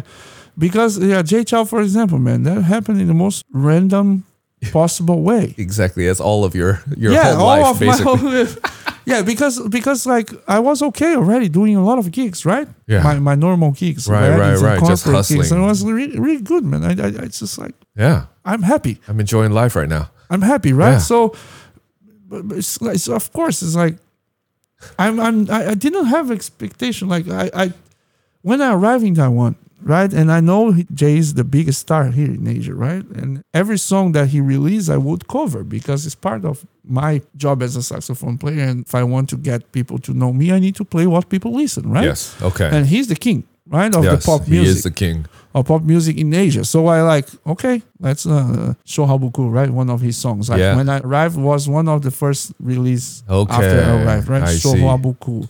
And then after that, he released another song like for his wife. Oh, Movie. Okay. And then after that, Mojito, right? Yes, mojito. Right? And then after, yeah. Some So Latin it's just flavor. like, yeah. So I just keep recording all these songs that release, but just as a part of like, I need to promote myself playing things that people are listening, right? Okay. And even though like every time I record some cover of any artist, I will tag Sure. Yeah. and of course nothing's gonna happen because Right. these guys never will check Exactly. anything, right? Right. But I did anyway. I think he still never saw. Exactly. I work with him, but he definitely never saw that shit. Right. He wasn't. Yeah. He wasn't like watching that every day. Nope. Nope. He gets tagged all Yeah. over the place. Yeah. Like people go to market, hey Jay Chou. Blah, blah, blah. Yeah. So Right. that's normal life for me because it's just like what I do. I just record the video. That's it. But I played with this keyboard player like 2019. Okay. It was one of the very, very few gigs I have in Taiwan before starting working with gigs. Okay. One random gig, I was like, oh, you're free? Maybe nobody else could. He called me. And then I go, and there is this keyboard, Joel. Nice keyboard player. This is J-Dub. J-Dub. Okay. American guy, incredible player, amazing producer, blah, blah, blah. But I don't know. It's the first time I'm seeing him. He's in the keyboard. I'm in the saxophone in the other side of the stage. And we played this gig and the vibe was nice. We vibed, Yep. right? Never saw him again. Okay. After that, he messaged me like, oh, there's this gig in Taidong. You can do like blah, blah, blah. I said, yeah, let's do it. And then the gig canceled. Okay. So we didn't work. And then until like 2021, I also never heard about him because he was really playing behind the scenes, producing a lot of stuff for here and also for his states. He's really stuff. He played Really high level. He played with everybody. Ame, Wang Li Hong, Yeah. everyone. All the stars. Yeah, everyone. He's big deal. So I was at home, man, having dinner with my girlfriend, and just the phone, just like there's this girl messaging me like, Diogo, are you free? Like straight, like Diogo, are you free on December, January, and March for a show with Jay Chou in Singapore, Malaysia, and Australia? Wait, what? You're like, what is exactly this? like this. I was Okay. like, What the? what? What is this prank? And it's like, hi, Who are you? yeah. Well, it's like, Nishishe? yeah, I'm even if I'm not free, I will be free for this. But how? Yeah. Oh no, I think you should get this gig because it's really good gig. I say, yeah, I know. And it's like, yeah. And then So she this said, is just a random girl. just like from nothing. Right. I know her now more closely. She's course. because she works also a lot. And then like she keep talking about the job, and I just answering, oh, send me your Instagram or some video or something. Like I will send to the producer and he will check. Okay. And of course they have many options, right? He's Jay Chow. He can choose even everyone, anyone and everyone. Yeah. he's the president to play for him. Exactly. Right? Like, so it's like, and then I just like, so yeah, thank you, but how you get my phone? Right. I mean, like, Yeah. who are you? Right. Yeah. And then she just like, no, he's just like my friend J Dub. Oh. He gave me your phone. He said maybe you would be good for this job. Wow. He hooked you up. I played one time with him, man. Yeah, exactly. You know? Yeah, and then she said this, and then I say, okay, give him my phone. And then just like, first thing I call Musa, right? Because he was my closest musician friend. Right? Yeah. The Argentinian. And he's the one who opened the door for me to start to do events, right? So I just want to share with him, like, bro, I just got this message, bro. This and it's crazy like, message. Yeah. And he was like super happy, and he like kind of emotional, like, bro, I really feel touched that you called me to share this. Because I see, man, we are like, he really cares about this thing. Like, we are Latino. We need to change people idea of what is a Latino. That's amazing, especially with this Argentina-Brazil rivalry. Yeah. So it's just like we are brothers for real, man. Yeah. And so he's really like really good friend of mine, and he's super busy now. We kind of don't play together too much anymore, but it's the same, man. So I called him, and he was really touched. Like, I say, bro, don't say a word because I don't know what's gonna happen. Right. They ask me maybe, but I'm not gonna say anything because you know, I don't want to like, jinx this. Yeah, I don't wanna exterior bring all this negative energy. Negative energy to my life. And I was like already happy with professional with your situation. Yeah. But this is like different level. This is like, man, this is like dream come true, and this doesn't happen for like 99.99% of the population. For sure. It's not like you can look to someone, are you living your dream? It's not. Yeah. It's not. Yeah, that doesn't happen. This is above your dreams. Yeah, this just like doesn't really happen. Right. Okay, I can. Even if I'm not, I will be free. Right, exactly. Come on. It's like, I will be available. I will be available for sure. If I don't die, I'm there. Exactly. Right? And then I just be waiting. Then I keep talking to the producer, and the guy is super busy. Like, they are preparing to come back again to the tour, right? Okay. Because it's after COVID. They stopped the tour because of COVID. Oh, so this is the first tour after COVID. Actually, that's exactly why this opportunity came out. Because their saxophone player, he's a guy from Italy. And when COVID happens, nobody have any kind of work. So the guy, he's a university teacher, like psychology teacher, right? So the guy got the opportunity of COVID and come back to Italy. Okay. Right? Alessandro. And after COVID stopped a little bit and Jay Chow decided to come back to the tour, life was already kind of normal. So it's not like COVID stopped, they started. No, still have a time. So Alessandro was already set up in Italy again, teaching in the university. And this is something that seems that he really likes to do. So that's why the opportunity for these 3 concerts happened, because Jay Chow, the company, didn't know for sure if the guy would be able to come. But these 3 shows was sure he was not going to be in town. Okay, so it was originally a temporary gig, basically to totally sub out for Alessandro's sub gig. Okay, right, and I knew that, but still, for me, it's still like a dream. Even if you can get these one for show. me, just one time, it's like dream. Right? 100%. So I was totally fine with that, super happy. Of course, right, and then. Okay, we do the show. After this, around 1 month, man, it took for me to let's meet. We need to bring you to the tailor. Okay. To get start fitting your outfit. Let's do your blah, blah, blah, blah, blah, blah. And then I was like, oh, this is getting real. Man, that's gonna happen, bro. I'm getting suits. Yeah, and it's still like mouth shut. Right. I only shared after Jay Chow posted the video of the rehearsal. He posted the video of the rehearsal of the Mojito, and you have all the Taiwanese band. Everybody just playing their instruments, and then you have in the corner like the Brazilian guy, like this crazy Brazilian totally dude, like samba, mojito, having the time of his life. They're dancing like woohoo! Can't stop moving. So you're just dancing in the back. Just like in the rehearsal, I'm just already happy dancing, grooving, playing. And then I post like, it's easy to see who is the Latin guy there, right? And then that's it. And then that's what, like, okay, I'm playing with him. That was the announcement. Yeah, man. And No. still now, I just like every time I go to the airport to get the plane To go on these tours, it's just it's just like, unbelievable. man, yeah, I'm living the dream, man. Like, when in my life in Brazil, I would ever imagine be able to go to Paris, bro, Yeah, seriously. to play in the O2 Arena, bro. Like, every single star in the world playing in that place. Yeah. Yeah. It's crazy, man. Yeah, and I was there, man, and I just with my saxophone there, like every time I just look around and it's like, Yeah. God is good, man. God is good. So what was the first gig? Was Singapore. that Singapore? 2 shows. 2 shows in Singapore. 60,000 people. Each show, 60,000 sold out Around in that. Singapore. This is a Yes. Carnival. World Tour. Right. And then we go to Malaysia, also like 40,000 something. These numbers are so ridiculous. It's crazy. And then after that, we go to Sydney, also like the whole giant stadiums, like Olympic Stadium, packed. And then we go to Hong Kong, 7 shows. 7 shows in All Hong Kong. packed. 7 shows. How long All were you there? packed? Almost 2 weeks. Okay, 2 weeks, 7 shows. Every Packed. show is packed. Packed. Sold and out. people, no, not just the show.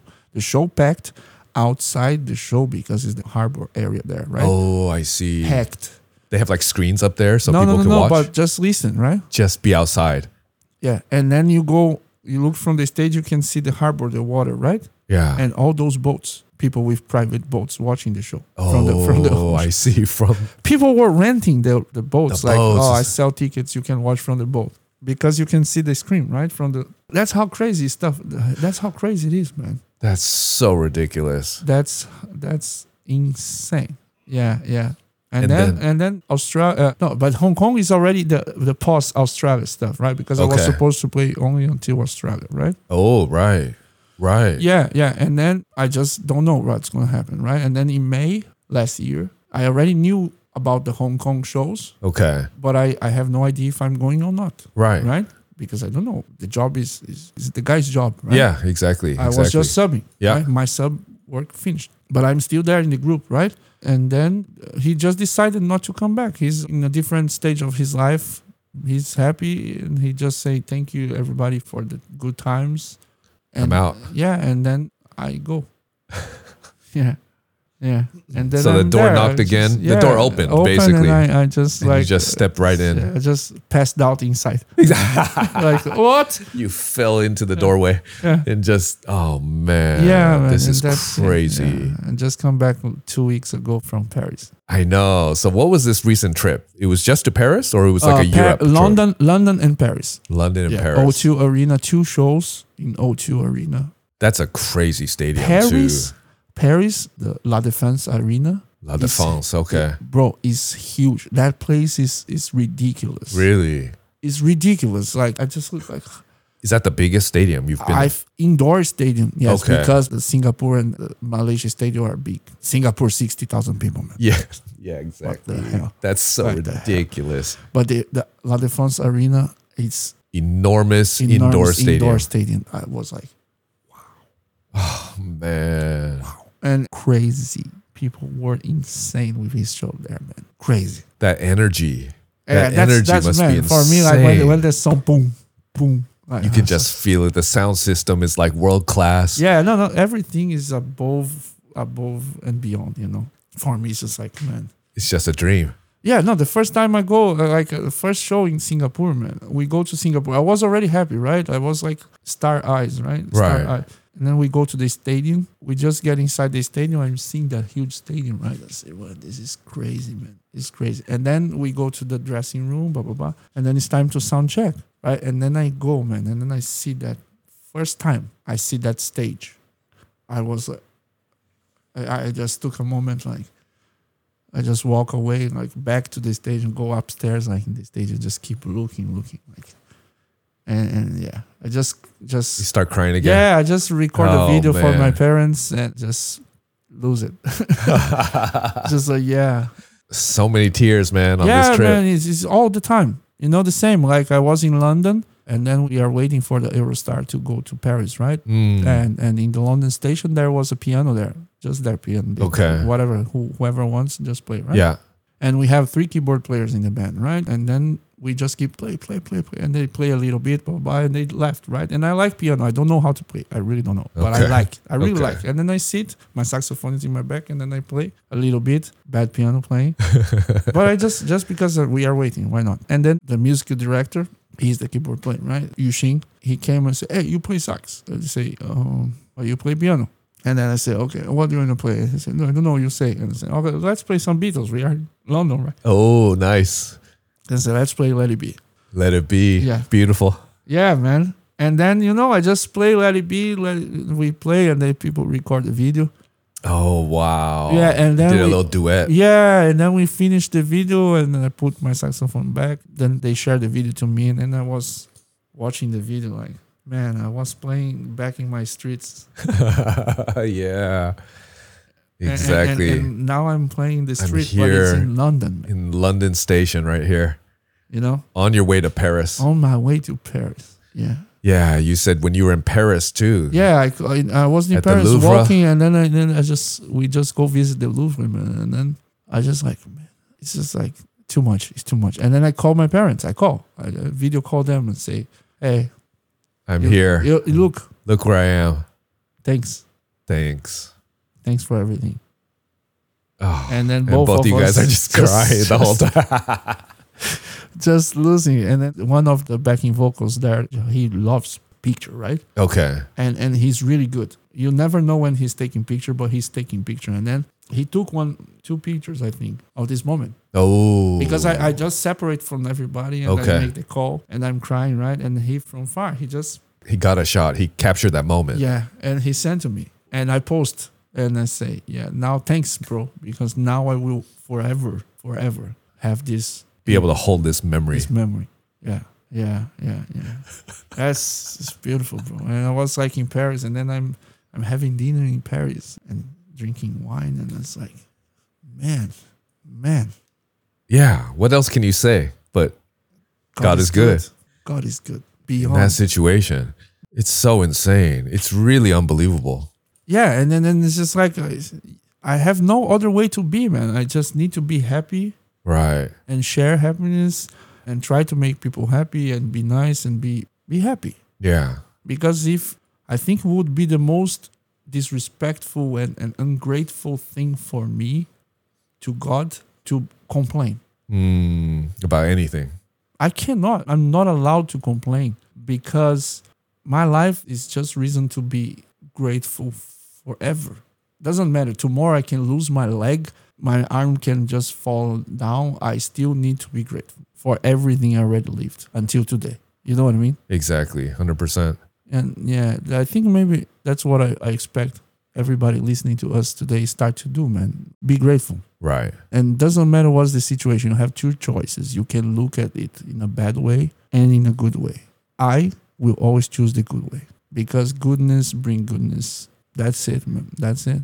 Oh, man. Yeah. And you will be going soon again on tour, right? Yeah. I mean, this year is going to be pretty packed. Yeah. February, I take month off for resting a little bit, and I go travel, and I go meet my parents after 4 years, man. I know that I was about to get to that. Yeah, so after 4 years, I'm finally gonna meet my parents again. And we were talking about this last time. I asked you, is this their first time out of Brazil? My parents, yeah. That's also something for them, probably unreal. Yeah, unreal for them. They are going to just realize when they get there. I mean, everything, right? Like, just like you, when you were trying to go through that period, like finding your visa, getting the passport, getting on the plane, going to Orlando, going to the United States for the first time, you're allowing your parents to basically experience the same thing. Me and my sister, my sister basically, she's coming with them also, right? Okay. So yeah, it's gonna be really nice, man.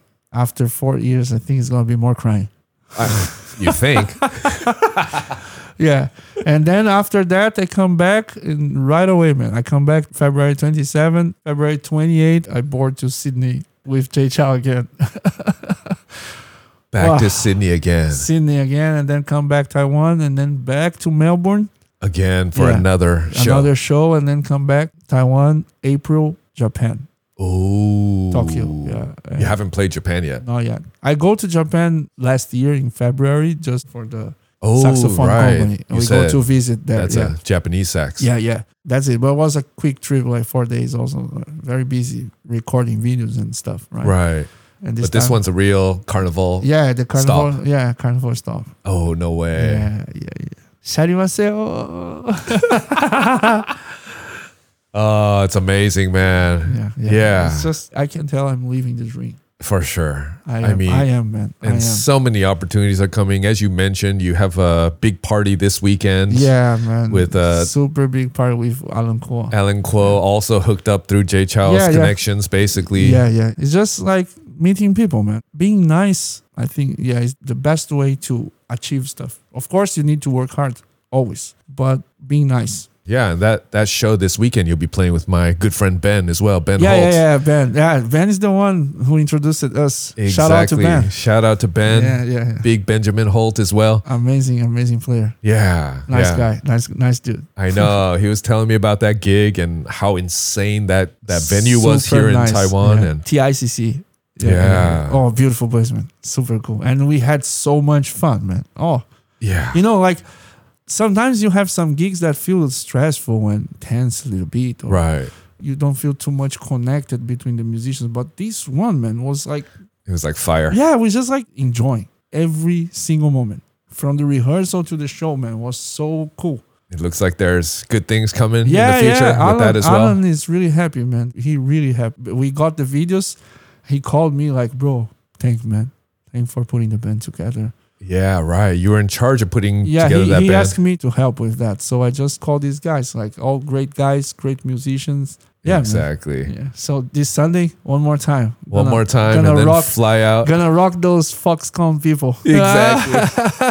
I know. One of the largest companies in the world. Yeah, 30,000 people expected, man. 30,000 people for a company year-end party. Yes. This is a very Taiwanese thing. That's so crazy, right? They rent an exhibition center, Nangang Exhibition Center for their the year-end party. With many artists. I don't know who else will be there, but I have more people. Right. Yeah. And you're just going to kill them. We are going to fire that place, man. Slay the Foxconn. Just call the firemen. Give them what they paid for and more. And more. Right? That's the whole point. Always.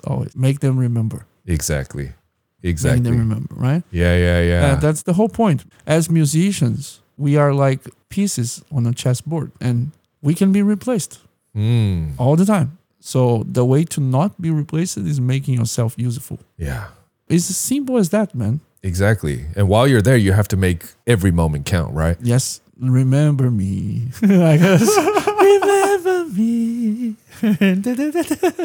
Yeah, that's it. That's why we get the jobs. People will remember you for what you did and for especially what you make them feel. That's the most important thing. Yeah, man. And the crazy thing is the people who are appreciating all that music, they have no idea, right? But now they can hear this story and now appreciate they know. a whole nother level as well. I hope so. A whole nother level. I hope some of the bad energy, they also can stop a little bit and say, wait, calm down. Right. Okay. Exactly. Because we need peace in the world, right? Yeah, man. There's no reason. Again, no reason for bad vibes. Why do you choose the bad? Why do you choose a bad vibe, man? First of all, you are in a country that is safe, comfortable. Everybody is honest and try to be kind. Of course, I know it exists the competition and people see as competition, but there's no competition in music. And believe, man, I mean, especially for musicians, man, you guys listening to this, stop thinking in music this is a competition. It's all wrong. Music is the most personal thing you can have. So it's just like, there's no competition. You are not better than me. I'm not better than you. Nobody's better than nobody. Music is very personal. It's just a continuation of yourself. So if you're thinking of music of competition or you're trying to be better than other person, you are just messing up. Don't. It's just like focus on communicating with people. Stop. There's no reason. No reason to be bad vibe. If you are a musician, you should be already super happy that you are able to do what you love. People go to office 5 days a week, 8 hours a day. They're unhappy doing things that they don't like. We do what we love, man. There's no reason to be bothering ourselves with some stupid stuff. No reason. Just be grateful, man. Just be grateful. Just appreciate what you have always. And more will come. Man, and you're leading by example. I hope so. I mean, I had examples and I still have, like my mom, my father. I have good friends here in Taipei, actually. Like I met people that they had everything to be jerks, and they are the kindest people in the world, you know, like super rich guys that should be like, and then they are kind, nice, and they want to be everybody around them well, you know. It's going to be an amazing journey because you're going to die here. Yeah, I will. That is your dream. I hope like that is your hope. I hope like any other Taiwanese by the age of 120. With healthcare. Yeah, with good healthcare. Good healthcare. Last cheap. till 120. Yes. Blowing on that saxophone. That's the least I expect. Exactly. Happiest wherever you are in a huge stadium or in on the streets. I will be the same player. The same player. You're going to still be doing it, man. You will see, man, the same. Today, I play with Jay Chao, like, Jay Chao, it's the same, man. Right, exactly. For me, it's exactly the same because music is the focus. Where you play is nice, is good for the story, is good for, like, your resume. Yeah, but if you let that go up your head, you just messed up. You totally lose the point. You put yourself first in the music, you lost. You lost because music is for us, but it's mainly to communicate. If you have music for yourself, but you don't communicate with nobody, you don't have music. Music is a language. Yes, 100%, man. It's a language. You don't communicate, you don't know music. Doesn't matter how good you are. You know, you see how crazy is that, right? 100%. Yeah, and that's why I really appreciate it because that's what we're doing here is creating, connecting, communicating, right, through these languages. Yeah, man. Whether it's English, whether it's music, whether it's culture, you know, it's just about understanding these I things. really appreciate the invitation, man. 100%. Really happy to be here. 100%, man. Really, really appreciate it. I am really looking forward to your Taiwan album. Yeah, I need to. When that comes out, I will tell you. We will come here and we will sing Taiwanese. Yes. We'll take it over. Yeah. I love it. I really appreciate it. I know you're so busy and, you know, we even had a little difficulty trying to make this happen, but that's what happens, right? Yeah. It was supposed to be 2 days ago, but it's like from nothing. Like, hey, Diogo, can you do this gig? Like, but it's all good, man. It's all good. I appreciate it, man. And sorry about that. Yeah, no, man. If there's a will, there's a way. Thank you so much for digging so deep and sharing those stories. My pleasure, man. I think they're incredibly inspirational, right? Not only to Taiwanese, but maybe even hopefully to other Brazilians, right? I hope so, man. I hope so. Growing up in that similar situation and understanding that anything is possible. Yeah, I think somehow people already, like in Brazil, people who used to follow me there, they see everything here. They just... Dude, it's an incredible story, man. It's an incredible story. Mind blowing. So, yeah, you're doing it. You're doing it well, man. I appreciate it. Thank you, man. Thank you. Yes, we thank everyone for listening in as well. Thanks, everyone. Diogo will be around. Follow him wherever he is. He's not hard to miss, man. He's with the king. Yeah. Follow me there. But even if he's us. not, follow us. He's there and he's here. So, and he'll be back again when he's ready to promote that album. So I hope as soon as possible. Yeah. Exactly. I hope so too, brother. All right. In the meanwhile, you take it easy. Say hi to your parents for me. I will. Enjoy those cries as well. Yeah. Oh, Jesus Christ. Exactly. Beautiful. All right. So everyone, thank you very much. Have a wonderful, smooth, jazzy day and the rest of the month and the rest of your life as well. Yes, and remember, God is good. All right. Always. There it is. Peace, everyone. Damn. Nice, man. That was beautiful, man. Thanks. Really.